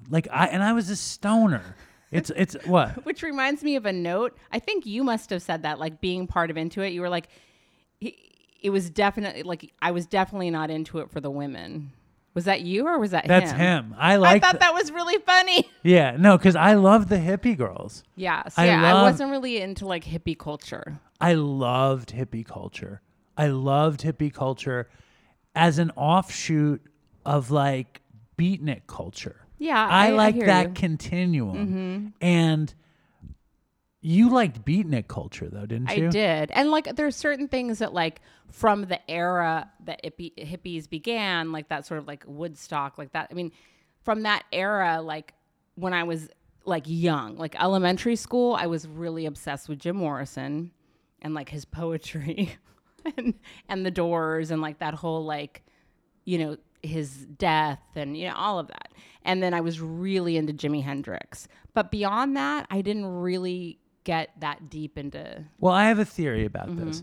The first theory is that people who are into punk hate hippies, except for that weird Venn diagram of punks that are hippies, Right. which exists. But you went into that kind of post-punk, new wave, hip hop 90s. I mean, thing. I was very much into like, I got very into hip hop. I was very into post-punk indie bands. Yeah, Like and- it was very much about like sort of DIY shit. like all of the shit that came out of Seattle and like that led into grunge, but like the indie bands that kind of came right before grunge, like that kind of stuff. Like the Pixies were, as like a young, like in 7th or 8th grade, I went and saw them play. You at a like really Husker Du. No, I was Sonic Youth. Yes, Sonic Youth. See, I think the Venn diagram. Like when I was like Joy Division, it all came Right. out of like Joy Division, like that kind of stuff. I think the Venn diagram of Joy Division and Fish is not that much of a crossover. No. I never liked Fish. You know what I Yeah. mean? I don't want to say that out loud because I really want Trey Right. to come on Dopey more than anything. Right. So, but I like Trey. But I was never into Fish. I wish I had been into Fish. Like I tried, I just couldn't get into it. The Dead I stumbled into through drugs, you know, and the scene, and like I liked. I was such a fucking. Maybe I wasn't a pot smoker. You weren't a pot smoker. That's why. Yeah, I was. I think that's what it was. I wasn't a pot smoker. I was basically Shaggy from Scooby Doo. Like that was my. That's what I wanted. That's what I still want to be. I kind of still want to be that. I'm like middle-aged dad Shaggy. Right. But yeah, anyway, keep going. All right. Okay.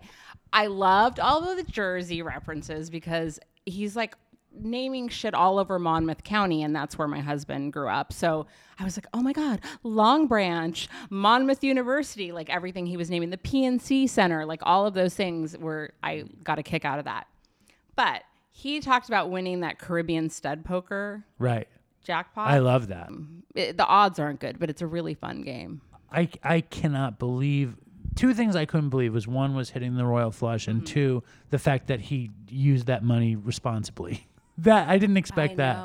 I didn't expect that. I mean, yeah, that was good. It lasted him for a while, you know, What- because that money, that's the kind of money that it's a good chunk of money, but it can go fast. That money would have ruined my life. I mean, I would have died from that money. Well, you know that like my last big bout of when I started using heroin again and like that, the last run before I got caught, I had been given some money, and that is a big part of why I think I Yeah, went but you down hit so the fast. fucking royal flush at a casino and you're a drug addict. Yeah. That could be a real problem. Yeah. What else you got? Okay. Oh, I was wondering if this was you calling me out because you were talking about like you were probably always too messy for needles, and you're like, oh, I'm not like these meticulous people with their little cases. And I was like, is he fucking referencing me? No, I don't think so. I had in LA, they didn't have needle exchanges when I didn't go. They did have when you were there. They didn't go, and or I didn't go, and they didn't have a truck, and you could what it was, you couldn't buy needles at the drugstore. Right. So I had like 5 needles, and I didn't clean them, and I had like some kind of disgusting lunchbox that like had markers and needles in it, and the needles just thrown in there. It was so, everything was covered in blood. It was so. Did you ever share a needle?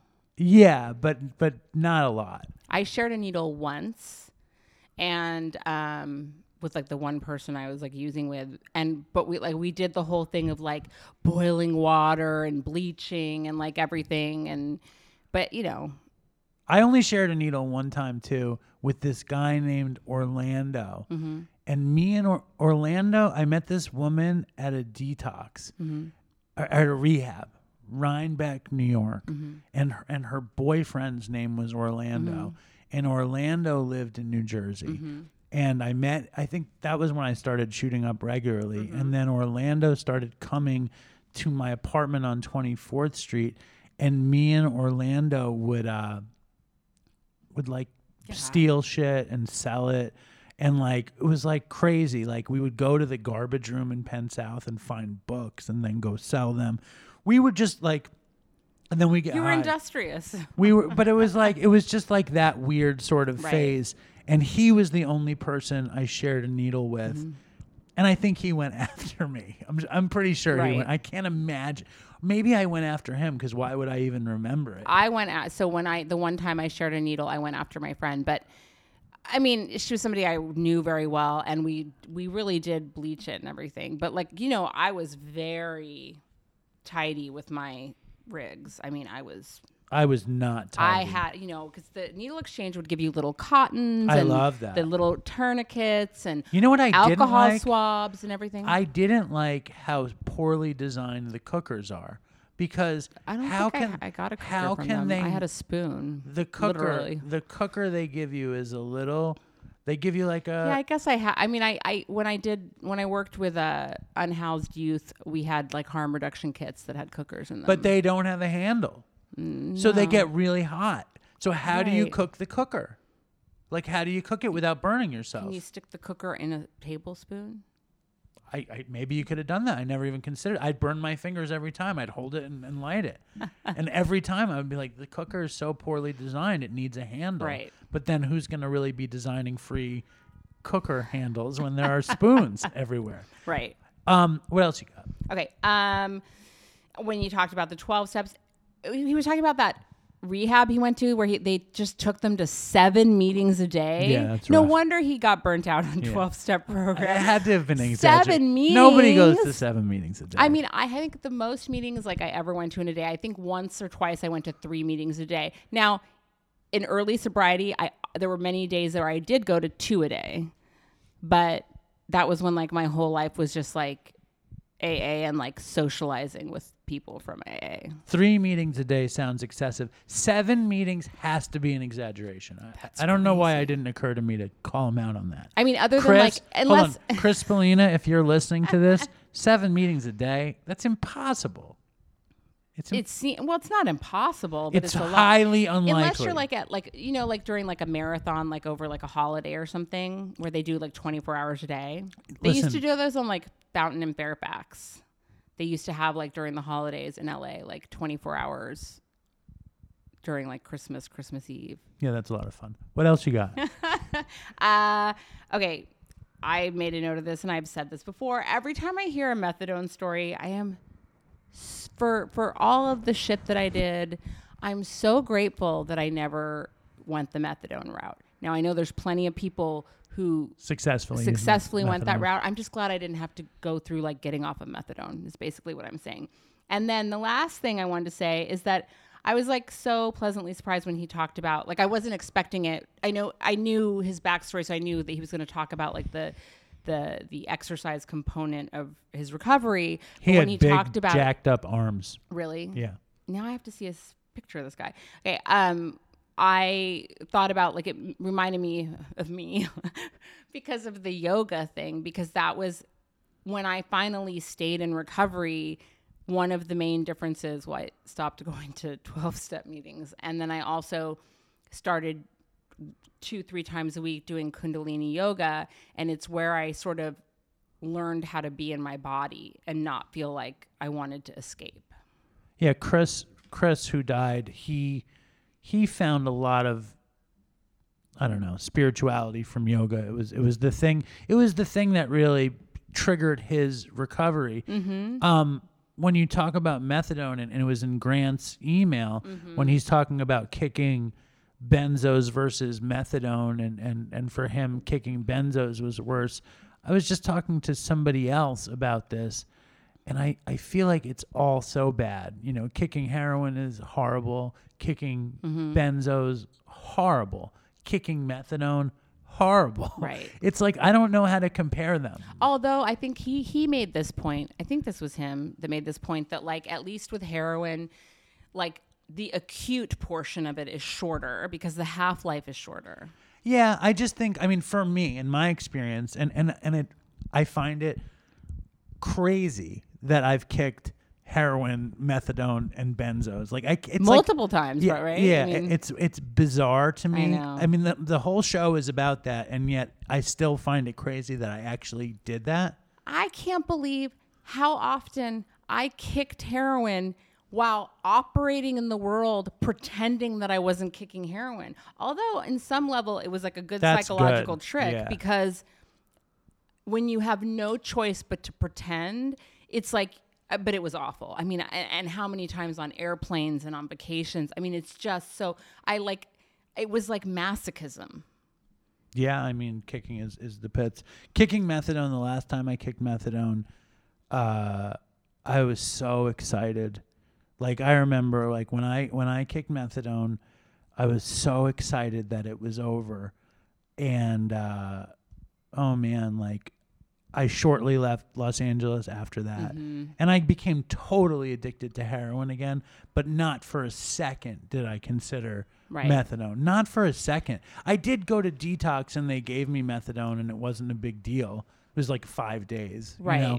But like, oh my God. Well, that's, I mean, my whole thing when I was pregnant with Atticus and I was like, I didn't know how I was going to stop. And then I was like afraid to stop. And I was like, I have to stop. What am I doing? You know, if I'm going to have this baby, I have to stop. And I spoke to doctors who, you know, the protocol was that you go on methadone. But I was like, two things. I had held out that long and not been on methadone. And I was like, I'm not going to, and this is no judgment on anybody that did it the methadone way and had a baby where the baby has to wean off of the methadone. That's no judgment at all. I think they're all valid. I just couldn't do it. I was like, I can't. So what did you do? I found a doctor who would detox me over 7 days using buprenorphine. Right. So, and it's funny because the way that... Does that affect the baby differently? Well, the baby's not born addicted to anything because I detoxed like the very beginning of my second trimester. So, you know, it was 6 months later, the baby or whatever was born. So it wasn't like there was enough time. I was completely sober for 6 months before he was born. Right. So no, he was not born addicted to anything. And it was, you know, I mean, I don't know. I mean, he says now, like, he's like, you know, one of the main reasons he told me the other day, because I was telling him, like, do you need to take some more, like, fentanyl testing strips to your apartment just to have them there? And he was like, you know, gives me, like, the eye roll. And he's like, Mom, he's like, I'm not, like, he's like, I have no interest in, like, touching, like, Molly or Coke or it's certainly not an opiate. He's like, you know I'm predisposed since, you know, I had it when I was in the womb. And I was like, oh, I'm like, I don't really think that's the case, but maybe just because you have it genetically. He has weird street cred. He had weird prenatal street cred. Oh, he's such an... He's like, yeah, I just tell all my friends I was born a crack baby. I'm like, I wasn't smoking crack then. Well, it's a pre-crack baby. Yeah. Are there any more? No, post. I didn't smoke. I haven't done anything since I had him. Right, but you were a crackhead pre to his being a baby. Yes. Any more Chris Spallina? I don't have any other notes, no. Well, I thought he was super. I thought, I just... He's super likable, right? My favorite thing is just, the idea that the convicts are going to fight over string cheese incident versus... Right. But I'm a nerd. So, what else? I want to do another email. Okay. All right, one more. Okay. This is from Tammy, who's struggling. Okay. Tammy's struggling hardcore. Okay. Dave, where do I even begin? So last week, I went to the world-renowned University of Pennsylvania hospital where I thought I would begin my battle against the fentanyl and really do something to get the fuck off of it. I did some research and decided to trust them. They ended up giving me a shot similar to Sublocade, but the effects were to last only 7 days, not 30 like Sublocade. I had used fentanyl that day, which I told them, and having many people go before me in this particular process, they assured me I would be fine. No concern for precipitated withdrawal. Wrong. Very, very, very wrong. I have been in a next level sickness since last Tuesday. Mind you, I have still refused to get any more fentanyl and start this bullshit all over again, so there's that. Good for you. I refuse to go to the hospital because I'm depressed enough. I will surely be way more fucked if I put myself in that atmosphere, which is where I was when I got this fucking shot. I'm trying to overpower the shot with more Suboxone, which is helping maybe slightly. It's like I begin to feel a little bit better after I take part of a sub, and then I just feel worse. I don't understand. Needless to say, I have not done anything in my apartment and don't plan on it. I can't help it. All I can do is ride this out. I will not go backwards. Signing off for now. T. That's Tammy. I know. She's struggling. I'm sorry. You know what, Tammy? As we were talking about a few minutes ago, kicked so many times, and obviously I haven't kicked fentanyl, so I don't know if it's much worse, if it's different, but I do know that the first time I went to rehab, even though they gave me medication, I didn't fucking sleep for 17 days. I laid down, closed my eyes, but I didn't fucking sleep. And, maybe I drifted a couple times, but there was just no real sleep. And I felt so awful and so crazy. And then eventually one day I slept a little bit, and it was the first real sleep I'd had. And when I woke up the next day, I was just like that feeling of sort of like the light at the end of the tunnel, hope was there. And, this, as awful and horrendous as this is, and I know that it is temporary. That I'm sure of. Since Tammy's email, her mother died of lung cancer. And so, and I sent out a condolence, but condolences to Tammy for her mom. And this is where Tammy's at right now.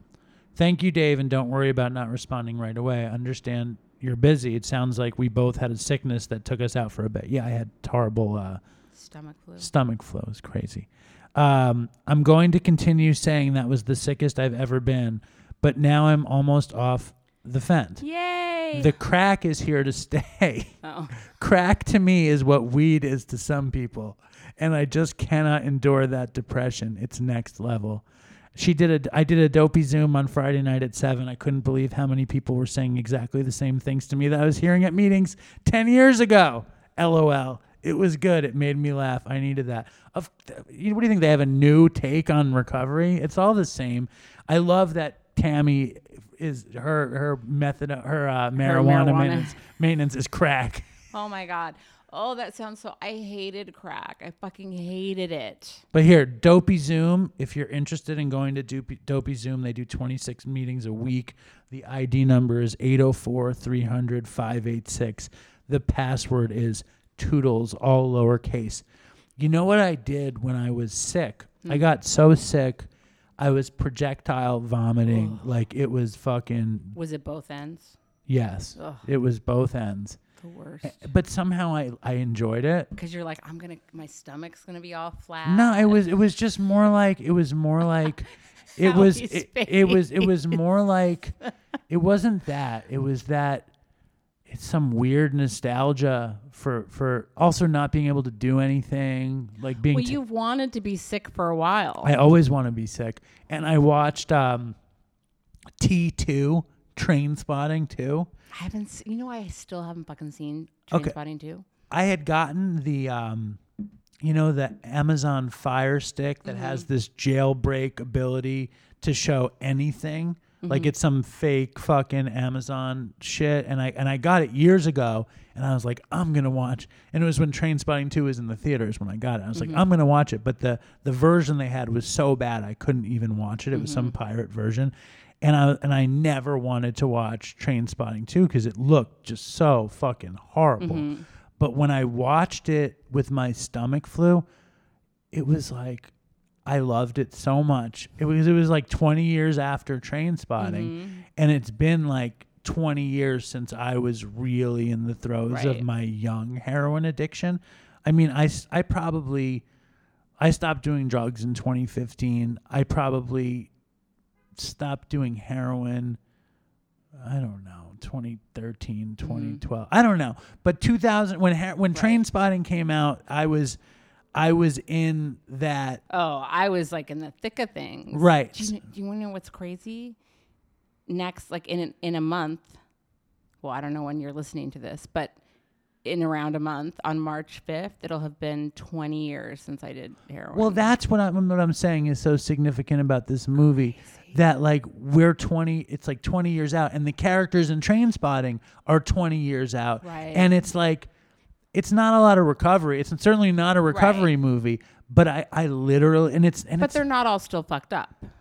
They kind of are. All right. Nobody's not real. You got to watch it. Right. And I don't think you're going to like it. Okay. I liked it so much. I fucking cried at the end. Aw. I cried at the end. Really? I fucking cried.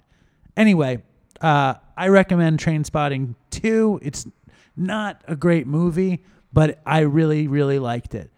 And in my head, Danny Boyle's going to come on Dopey, so I don't want to say that it's not good. I mean, I don't remember hearing it wasn't good. It's not good. I'm just going to say that. It's All not right. good, but it's like good the way like 90210 is good. I'm just saying. 90210 is good. It's good like the way 90210 is good. Okay. Anyway, I like to check in with Fentanyl J as often as I can before he goes away. That's a rhyme. It is a rhyme. Wait, has he been sentenced? No, sentencing is coming down in April, so I'm trying to get him on as much as I can. So now we're going to go to check in with Fentanyl J. Okay. Also rhyme. So I'm in the car with my friend Jay, who I've named for the show Fentanyl J. Hi. How does it feel to be called Fentanyl J? I can rock with it, you know? It's not a bad name. There are worse names out there. Right. There are worse names. Do you feel concern about the stigma associating your name with the lethal drug that's killing people and that also might get you sentenced to prison? The weapon of mass destruction. Right. So do you feel any kind of stigma, any bad vibes? No, not really. I mean, we're talking to the Addicts. Dopey Nation here, you know? sure. So I can wear it, you know? Maybe not like at work or like on the street, you know? So no one at work is like, hey, Fentanyl No. J, can I get some hot salsa? No. Is that Fentanyl J? Oh, shout out to Vegan. Shout out to the Surf Goddess. Did they As always. listen to the last few Bro, episodes? they listen. They're avid listeners. Comments? Bro, they came Vegan, and he knows, like, don't tell anyone else at work. Like, what the fuck, you know? He comes up to me and goes, I want 6 cookies. I knew it. And they fucking better be heated up. I was like, oh, the shit. They're real listeners. You didn't listen. No. And did any of your harem listen? No. Good. No. That's terrific. Yeah. That's a rule. That's a good rule. That's a rule for the harem. Now, Jay has you have a lot of very untraditional things happening in your life that I'm really taken with. The first thing that I find to be so amazing, it's like you were a drug addict basically your whole life. Yeah, right? basically. And then you crawled into recovery when you were busted, fucked, at a detox. And spent all my money. Yeah, and you came in fucked. Yeah, fucked. Then you did around 8-9 months. And this is a recap for anybody that doesn't know the Fentanyl J story, like the back of their hands. You did around 9 8, 9, 10 months, something in there. And then you're like, fuck it, I want to be normal. Yep. Got a job waiting tables. Yep. Started drinking like a college kid. Yep. Having sex willy-nilly. Yep. Doing whatever you could. Check. The year ends. This is again through the recap for the Dopey Nation. Don't remember. The year ends with Fentanyl J's 30 days of drinking. 30. Yeah, it's supposed to be 30 days of Christmas, but then I realized there's only 25 days of Christmas, and then I was in too deep. It was 30 like, days. 30 days of Christmas and 3 days of coke. Yeah, I think that was yeah. the ratio. Yeah, I think that makes sense. Yeah. Then Jay and I had a couple talks, and Jay had it in his head that he was like, I'm gonna stop drinking once the year is over. And Jay is not working a program. Nope. He doesn't have a sponsor. He doesn't go to meetings. He's not doing any of that stuff. And yet he's tallied 37 days. 37. So let's hear it for Where's the for button Fentanyl with the Jay, fucking- if we don't have it. But so Jay, how do you do it? Do you have any cravings? Do you think about it from time to time in terms of wanting to go out, wanting to get out of your head? What's going on? I mean, I don't have a lot of time anymore. I do. You do? I mean, I do. What do you mean? I do. What don't you have? I do, but I don't though, because I work 4 days. I could go out after work, but then I realized, like, after New Year's night, where I got fucking trashed and did cocaine and had fucking work the next day, it was the most horrible shift of my life. I'm not kidding. Really? It was the worst. Okay, the worst shift at this restaurant of my life. Okay. Worst job. Worst only whatever. It was fucking horrible. And you Dave. kind of had a self-reflective Bro, moment it was then? horrible. Yeah. I left because it was pajama day, and even the boss was like, "Dude, go buy some pajamas somewhere. Like, get out of here." Because I was fucked. You were not in pajamas? I was, but I was in a fucking heavy. He's like, buy some. He knew, like, he didn't say like he knew, but basically He was giving you the out. giving me the pass. Yeah. So he's go to Target, fucking take a nap for like 2 hours. Couldn't even nap though, because the coke, bro, whatever it was, bro, it fucking kept. It was not good. So that deters me from drinking on weekdays. Now I go to the gym a lot, and I fucking fill my time with other shit, you know, Like what? like hanging out with different people, you know, with you, you know. How you don't hang out with me at all. What is it like to have multiple romantic partners? How It's- tricky is that? I believe, just so we're clear, you do it to protect yourself from being exposed. It's possible. From being, you want to keep yourself from getting hurt or being loved, so you split the bill. Split the bill, exactly. it's Not, working, yeah, but you're and also it's not doubling even up like on I'm the being love. like it's double the love. I mean, it isn't. I got a lot of love to give, you know. I want to say it is and it isn't. But listen, I think it's what the inspiring piece is that you've put together. No, it's hard for people to get 37 days. It is. It doesn't seem like it was that hard for you. Like it was. There were times maybe where I was like, oh, I want to fucking go out, especially in the beginning of January. Like when I first fucking stopped. When I first stopped, it was fucking. There was a bunch of times where like fucking people were going. I went out to dinner with all the friends once, and I was just drinking water, and everyone else was drinking. Bummed. What? Kinda. Like wasn't fucking. It wasn't. It was like, what the fuck? Like I kept on thinking, like, should I fucking do it? Should I just take a shot? You know, like, should I drink with everyone? But I just kept on drinking water, and yeah, I wouldn't like to fucking do that often. You So know? why are you sticking with this? I don't know. I'm trying to fucking get my health back. I want to get my head straight. You know? How do you feel? I feel good. I feel fucking good. And now I fucking I downloaded TikTok for the first time. Oh, Like a week ago or something. Fucking black hole. Yes. I deleted it today. I can't do it. That's why I got this book from you today too. So now I got to start fucking. Now I'm gonna do the reading, the shit I haven't been doing. You know. well, I don't know why you never want to listen to the books. I know. I think that you could listen at the gym.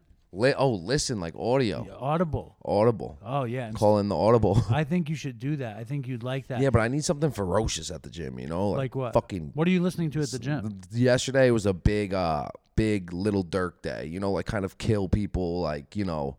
What is Little Dirk? You want to hear? All right, we'll play. You're gonna love this. I don't think I will. I think you might. Nah, you're gonna hate this. All right, I'm ready. You ready? I'm ready. Should I play it into the mic? Bring the Dirk. Bring the Dirkio. Oh, the Dopey I'm Nation worried. knows who Dirkio is. Is it Lil or Little? Lil? Yeah. Come on. Wait. That doesn't sound that ferocious. Wait. Blast his ass. Okay. What you feel? I hear where you're coming You from. know, Yes. now I'm gonna be listening to like, you know. It's not going to be the Stephen- same I'm not gonna ferocious get as that Stephen fucking- Stephen King audiobook. Yeah, exactly. I get it. I understand that. So basically, you're trying to get your head together, your body together, Yep. and you're. How is the fear? I'm trying to get into like some good fucking shape because the days are winding down. And you know, there's always that thought in the back of my head where like, oh shit, maybe they'll just let me go and forget about me. You know? How often does that thought? Every day. It Every comes, day. yeah. It comes. I've been trying not to say it out loud. That's for so what long, I said every you know? time we talked Yeah, it about it was. for the year. Yeah. But then, like, now I'm just scared for you. Yeah. So I'm like, I'm dealing with the worst case scenario, and then if you get out of it, like yes, It's like it's like reverse for me. Like the whole time I was thinking when it was far away, it's happening. like it's happening, it's going down, it's fucking going. But now as it's getting closer, and it's a bad way to think, but it's like maybe they'll just fucking let me go. I would love that. You know, maybe they will, but fuck, I don't even know how that work because they have like $100,000 in bail right now. I don't. What do they just give it back? Even I don't know. I don't know how it works. And you don't want to talk to the lawyer. No, You're I'm not scared. gonna call him. Yeah. I'm gonna wait till he calls me.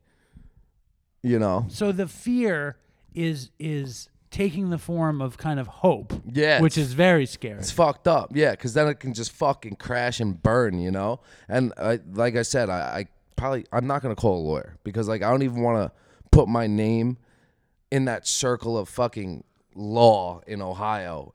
I want You're you know? scared you're gonna be like remind them who you are. Yeah, and then all of a sudden, exactly. oh fuck, we Oh, have to send him fuck. to prison Yeah. for 10 years. Yeah, court date. I Oh. understand. So you think he'll reach out to you? He got paid. He fucking should. Well, there's a lot of people. I don't know if this is gonna make you feel good or Mm-hmm. not good in the Dopey Nation that want to write you when you're in Oh, prison. it's gonna be dope. I'll send you guys a postcard. you Oy know? vey. Do they have? Oy Do they vey. have prison, Prison postcards? Is that Yeah, a thing? it'll be a fucking picture of the fucking barbed wire on the fence. You know. All right, this is what we got. What we got? Emails. We got a very emotional Oh email. fuck.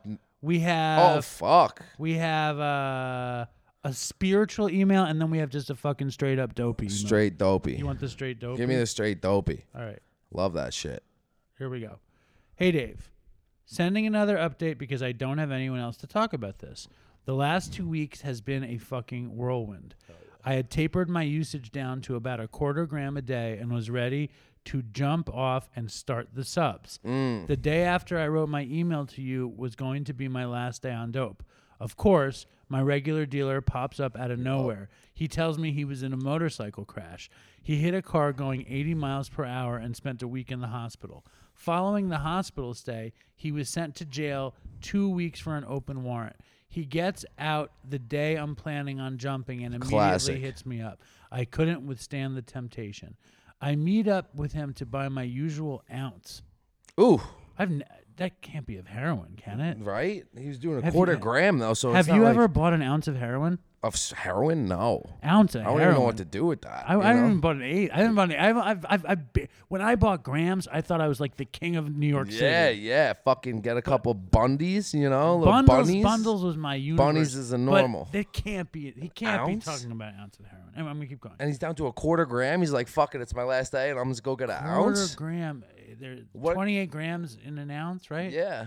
Oy vey. I don't know. Here we go. I met up to buy my usual ounce and keep telling myself this is the last one. It's got to be weed. It can't be.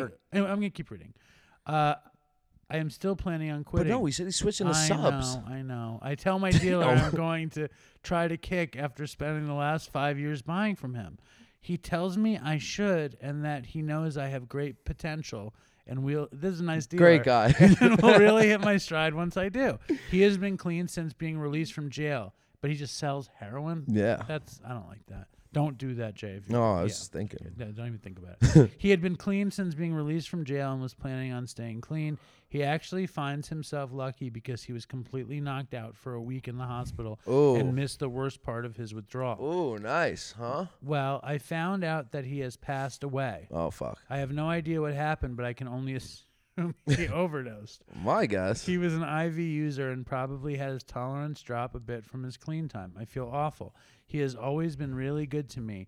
always fronted me if I didn't have the money. Good guy. He obviously paid him back though, or would try to, because you don't get Can't keep continuous fronting, front. right. Or would try to buy me lunch or whatever he could. That's a solid drug Great. dealer. Great Anyway, drug dealer, drug abuser did relationship. you buy a lot of lunches for Never. for Never have I custies? ever once. Did you call ever. them custies? No. Yeah. When I was younger, yeah, a couple custies. Yeah. Definitely. Custies, great slang. Definitely. Anyway, I'm back in the same position I was in when I wrote my last email to you. I don't want to hit the streets, and I don't want to find a new dealer. Oh, my God. Last The day is only tomorrow. difference is I have a pretty large bag of dope to try to wean off of. An ounce. I don't get that. That's a lot. Dopey Nation, if you're a heroin addict or an ex-heroin addict and you lot. ever bought heroin by the ounce, please write in an email Right? to And where's this guy even dopeypodcast. at? I feel like heroin's like not even a thing anymore. Hold on. Dopeypodcast@gmail.com. My bad. That's, yeah, come on. Is heroin not a thing anymore? I don't think so. Do they sell fentanyl by the ounce?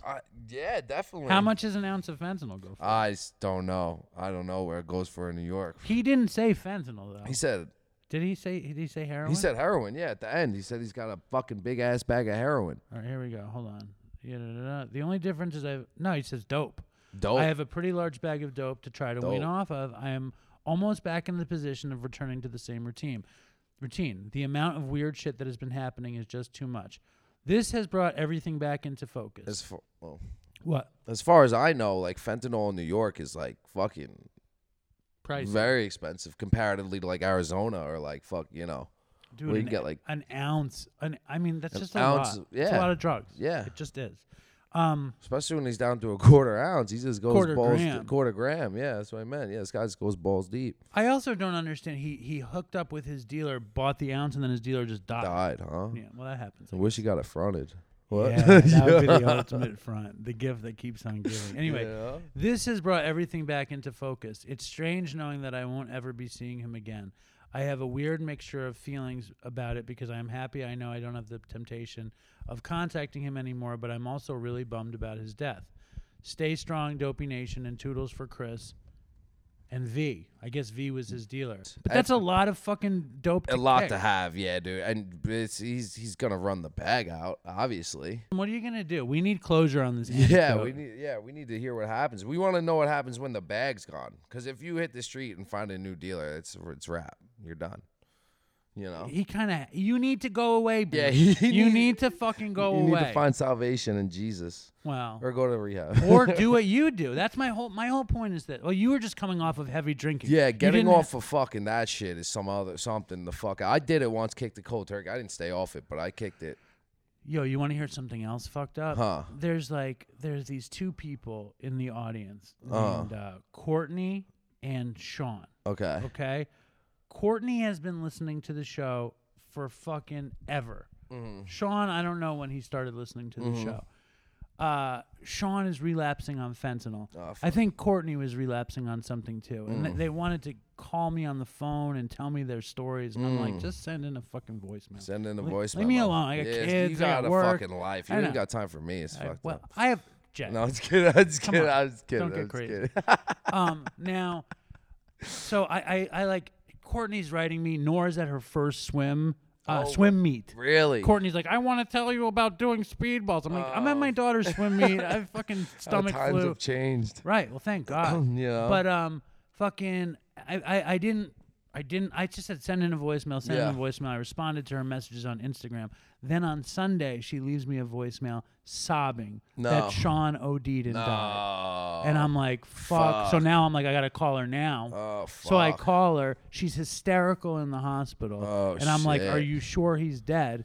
She's like, I did CPR for an hour. Oh. I heard the death rattle. Oh. The ambulance came. Yeah, he's I went cased. behind the ambulance. They didn't have the lights on. He's dead. I was like, did they not tell you he died? They're like, they didn't talk to me. I was like, I bet you he's not dead.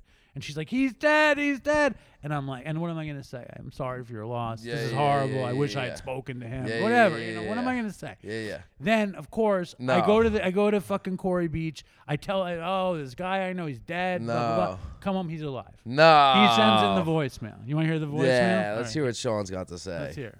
Hey, it's Sean. I know Courtney has told you a lot about me.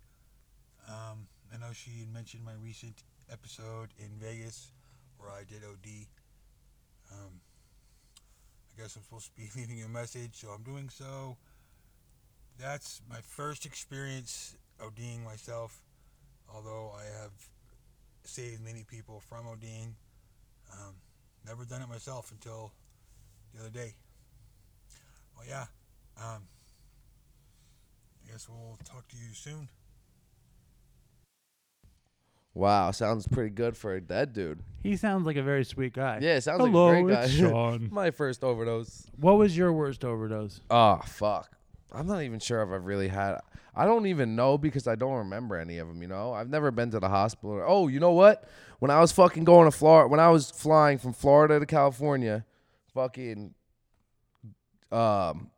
insurance scam, body broker, fucking, I was like, fuck it, I'm going to get fucking lit, right? So I left one spot in Florida, and this all stemmed from fucking getting busted and then not having any money after I spent everything. And then my lawyer's telling me you need a completion letter for treatment, blah, blah, blah, blah, blah. I was like, fuck that. Why do I got to go to treatment? At first, I didn't even know I was a drug addict, real life. I mean, I knew it, but, like, I didn't really know what that was Well, the like. drug addicts that you knew were like the people who kept you in money. Yeah. And they were always begging for drugs. And Yeah, you weren't in that It was situation. different. Yeah. But then I got in that situation pretty fucking quick, dog, you know? I was like, I was fucked after a little bit. Yeah. And I'm flying to California, and I'm like, fuck it, I'm just gonna get fucking lit. I was in Florida. Who has, like, the best fucking drugs, like, fucking the best, dude. These Haitian dudes just fucking got In it down there. California? No, In in Florida, Florida. yeah. They So what got do some they have? fucking awesome drugs down there. Like, they got the fucking so I'm fucking at a Wawa down there, and I fucking Shout out to Wawa. big shout out to Wawa, dude.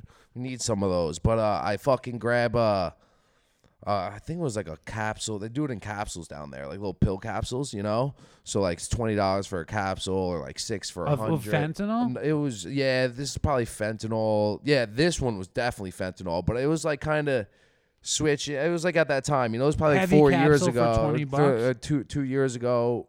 One capsule? Yeah, one How capsule. loaded are they? I think they're like probably 0.1 or 0.2 or So something. you dump it out and you shoot it, or you smoke it? Dump it out. Okay. Shoot it, smoke it, fucking snort it, whatever you want to do. What'd you do? I was fucking banging this bad boy, you know what I'm saying? Because I was going on a plane, you know? You had to get So I had to, right? Yes, power, I power, fucking- pack the power punch. You yes. know? So I fucking, dude, this is like, I'm on the side of the Wawa. I guess this is my worst fucking shit, because I don't remember a damn thing. I blast that shit off. Boom, bro. KO. Wake up. No idea. KO. Wake up in the hospital. Oh, fuck. What the fuck? You know, they're like, oh, we fucking Narcan, blah, blah, blah. We did all shit. I'm like, fuck this shit. I am leaving, bro. I'm fucking leaving. They're like, you don't even have any of your shit. I was like, I don't have shit. I don't even think I had a phone. Like, I didn't have anything, bro. I was like, what the fuck? Nobody came for you. Yeah, no. You're just there. Exactly. I'm like, fuck this shit. I'm out. I fucking leave, bro. I get to borrow someone's phone because I had the number of the dude that was flying me out to Florida. I'm flying me to California. And I was like, oh, fuck. Where did you have the number? What? Where did you have In my the number? pocket. That's the one thing I had. It's like on a piece of paper One- in your pocket. yes. It's like, I just need to call this man The so he'll only fly thing me I to had. California. Yup. I actually think no. I used the hospital phone to call him first. And you had no money. What? No, I was tanked. I was cased. I might have had like whatever. Not enough to fucking do anything cool, you know? So I was cased. And that was the end of your Florida time. Yeah. Where yeah, were it you was, staying? It was How like did- the beginning, and I was, you know what's fucked up is because I was always like, for years I've been like back and forth there, like to Florida or California anyway, you know, for other fucking thing, for drug dealing, you know? So like I was back and forth regardless, but this is like the end of my like time where I was broke and fucking penniless and fucking addicted to drugs, you know? So That was after the bust? Yeah. Okay. Yeah. That was So like when- the gold selling trip? Yeah, all okay, that shit okay, happened okay, then. okay. Yeah, all that shit happened then. No, gold selling was before I got busted.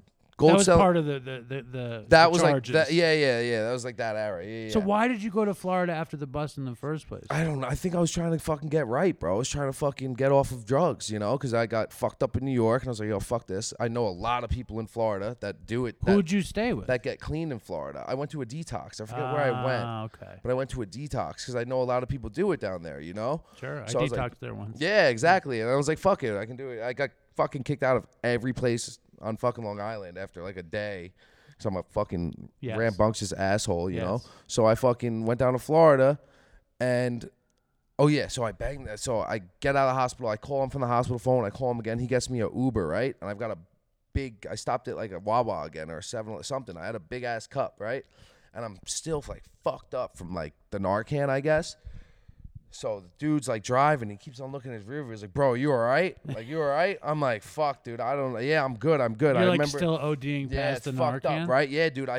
But then I dumped the fucking, the drink out the window. It's a big ass, one of those big ass drinks. I just start barfing in it, mad, like inconspicuously. Like he's like looking back. in I'm the like, cup I'm in the like, back yeah, of the I'm Uber. good, dude. And Oh it's my God. literally filling the fucking cup up. That was like an OD. That was fucked. I think, but it's fucked up because I don't remember. But you know what? I'm an angel because I've saved mad motherfuckers. I've From saved, ODs. yeah, What saved was mad the of them. best rescue? The best, yo, one time, also in Florida, I'm with this chick, Kate, and she used to I used to sell her shit, and she would fucking do it. I and remember this fucking- name. Yeah, you do. She'd fucking die all the time. Not die, but she'd fucking go OD. blank all the fucking time, right?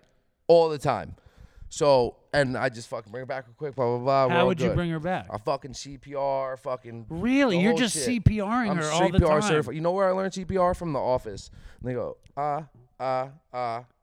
stay alive. Really? I don't even know if that's real, but it works. That's hysterical. That's why you want to be a doctor. or a That's nurse. it. You're Yeah. saving lives. I'm a fucking bro. I must have saved it. I can't even count how many times I've saved this chick. I really can't. And where is I've she saved now? other people. I have no idea. When's the last time you Shout heard out to from her? Kate. No idea. It's been a while. It's been a long time, years. But she and we're with this other kid who's sober and was about to take her to treatment that I know. Because when you're in that circle down there, you know a lot of the same people. I sell a lot of people drugs, whatever. I fucking go to take her. She goes and gets high one last time, and she drops, right? And this kid's freaking out. I'm like, bro, it's cool. Like, she does this all the time. We're going to bring her back. Just chill the fuck out. He's like, dude, she's dying. She's blue in the lips. I'm like, yeah, bro, she's always blue in the lips, bro. She'll snap out of it, blah, blah, blah, blah. I start doing the fucking CPR. She's not coming back. Not coming back at all, bro. I'm like listening. I'm like blowing him out. I'm like Staying alive. yo, doing the thing. I'm like, what the fuck? So now I'm like, oh shit, like She might die. Yo, already. she's not coming back, bro. Right. She's not coming back.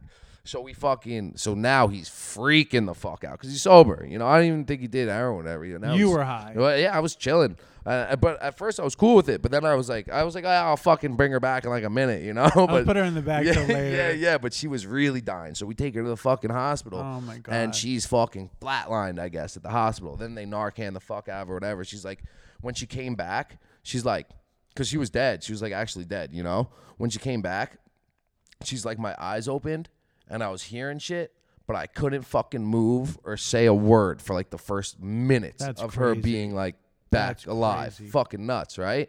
That's crazy. See, my only OD, like, I don't even remember. It was like the first time You somebody did this shot, shit? The first time somebody shot me up, it was this girl that, and she shot me up with some major shot. How old were you? I was like 25. Yeah. It was like maybe 25, and she was an editor on a TV show, and I knew she was doing dope, and she didn't know that I was doing dope, and I was like, I know your secret. kind of Yeah, thing. yeah. And then she hooked me up with this very, now he's famous drug dealer on Dopey, Tony Baloney. Shout out to Tony. And he had the fire fucking dope, and she shot me up. Is he sober? Tony Baloney? Yeah. Who knows? He's probably with Kate someplace. Oh, where Who knows? Yeah, Who, fucked I off. mean, Yeah, who hell yeah. knows what happened to Tony Baloney? But he had really great heroin, and she dragged me. She was big. She was Yeah. like thick lady. Big, Yeah, strong. She's very strong. Strong. And beautiful. Beautiful, Yeah, strong. and she- Serena Williams. She'd be like a white Serena White Williams. Serena, yeah. And covered with tattoos. And she dragged me to the bathtub, and she just slapped the shit out Slapped of the me, fuck out turned of you? on the cold water, and I woke up. Oh, it it's was no solid. big thing. Yeah, no big thing You at know, all. and I think I probably OD'd a bunch of times, but I wasn't like, I wasn't. It just yeah. went out. And Yeah, I and then came back. Yeah, Yeah, yeah. exactly. So our OD stories are bad, but there was a point, and the point is, first of all, that I'm happy Sean didn't die, Yeah, shout out to Sean. and Courtney, she's she I don't know. She says she's not using. Anybody out there who's using, who's ODing, who survives an OD, take a moment, Sean, if you're listening, reflect. You survived a few ODs, and here you are alive and sober 38 days without a program. Yep. And I've survived probably one and a couple ODs, and here I one am. and a couple. Here we are. So I just want to make a nice message to the Dopey Nation saying, if you've survived, like, live, enjoy. Do you have a robust message of hope If you for the see Dopey something, Nation? say something. That's your robust message of hope. What's your robust message of hope? Don't do drugs and stay in school is good. Is it hard for you to be positive about sobriety? Yes. Is it uncomfortable for you? Sometimes. But yes. think about how much better your life is. It is a lot. No, it is, but it's also not. When you think like that, yeah. It's hard for me to say it out loud, but I feel it.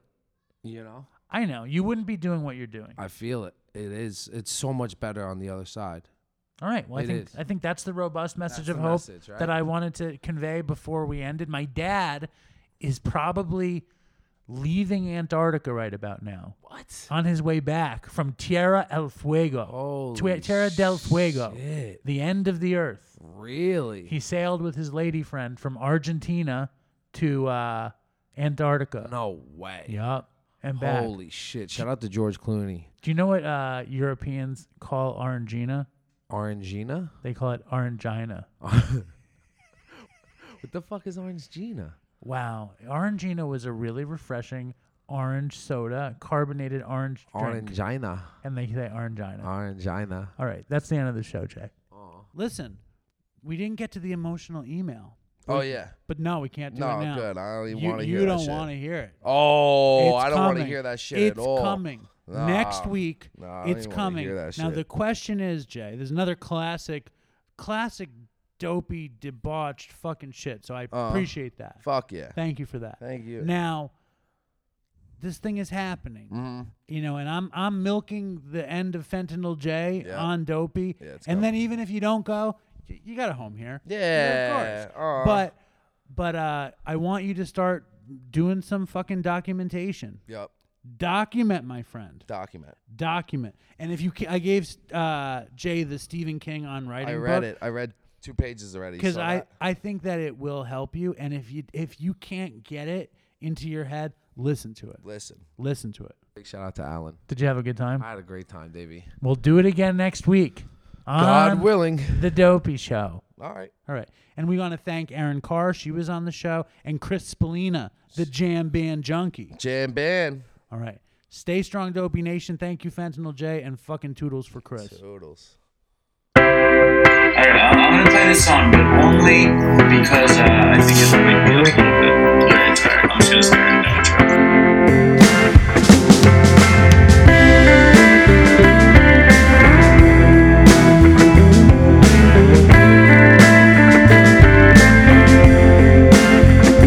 Wanna take a walk around the world.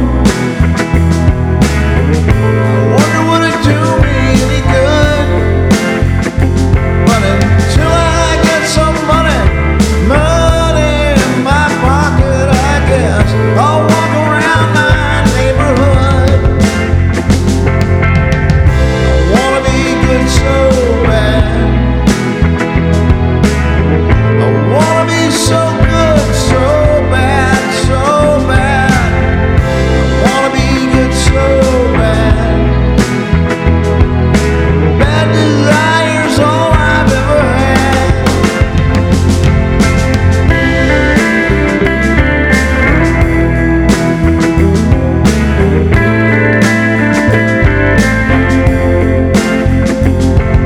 I wanna take a ride up in the sky. Was a little plane that just passed me by. I wanna see a Learjet liner take a dive. Show all of you people what it means to be alive. Wanna be good so bad. I wanna be so good, so bad, so bad. Wanna be good so bad. Bad desire's all I've ever had. I can see my shadow getting smaller. It's hiding where I stand.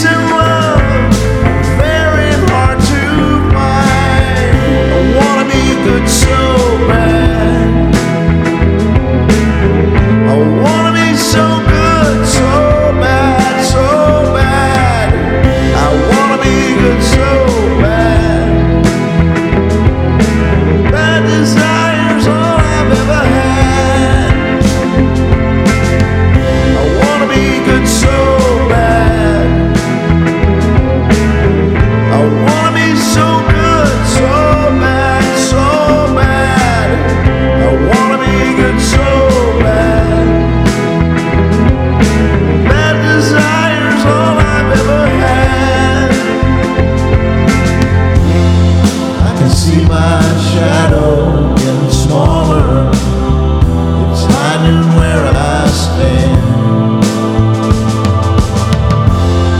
I can feel my shadow getting smaller.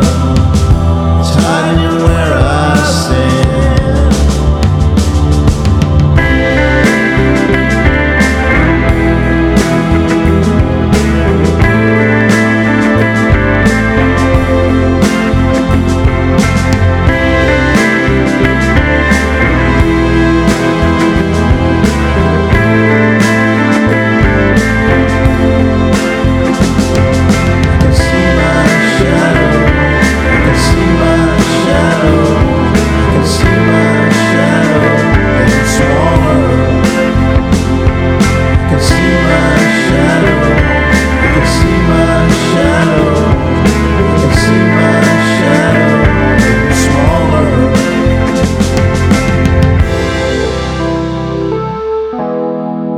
It's fucking great song. You like this? I really, really like it. You do? And you know I like... Yeah, you do tell me you didn't like it. Yeah. I'm sure you can relate to the calling your dad part. Dude, it's just really good. Like, why'd you write that? I like the lyrics. I hope they can hear it. Can they hear it when you play it like that?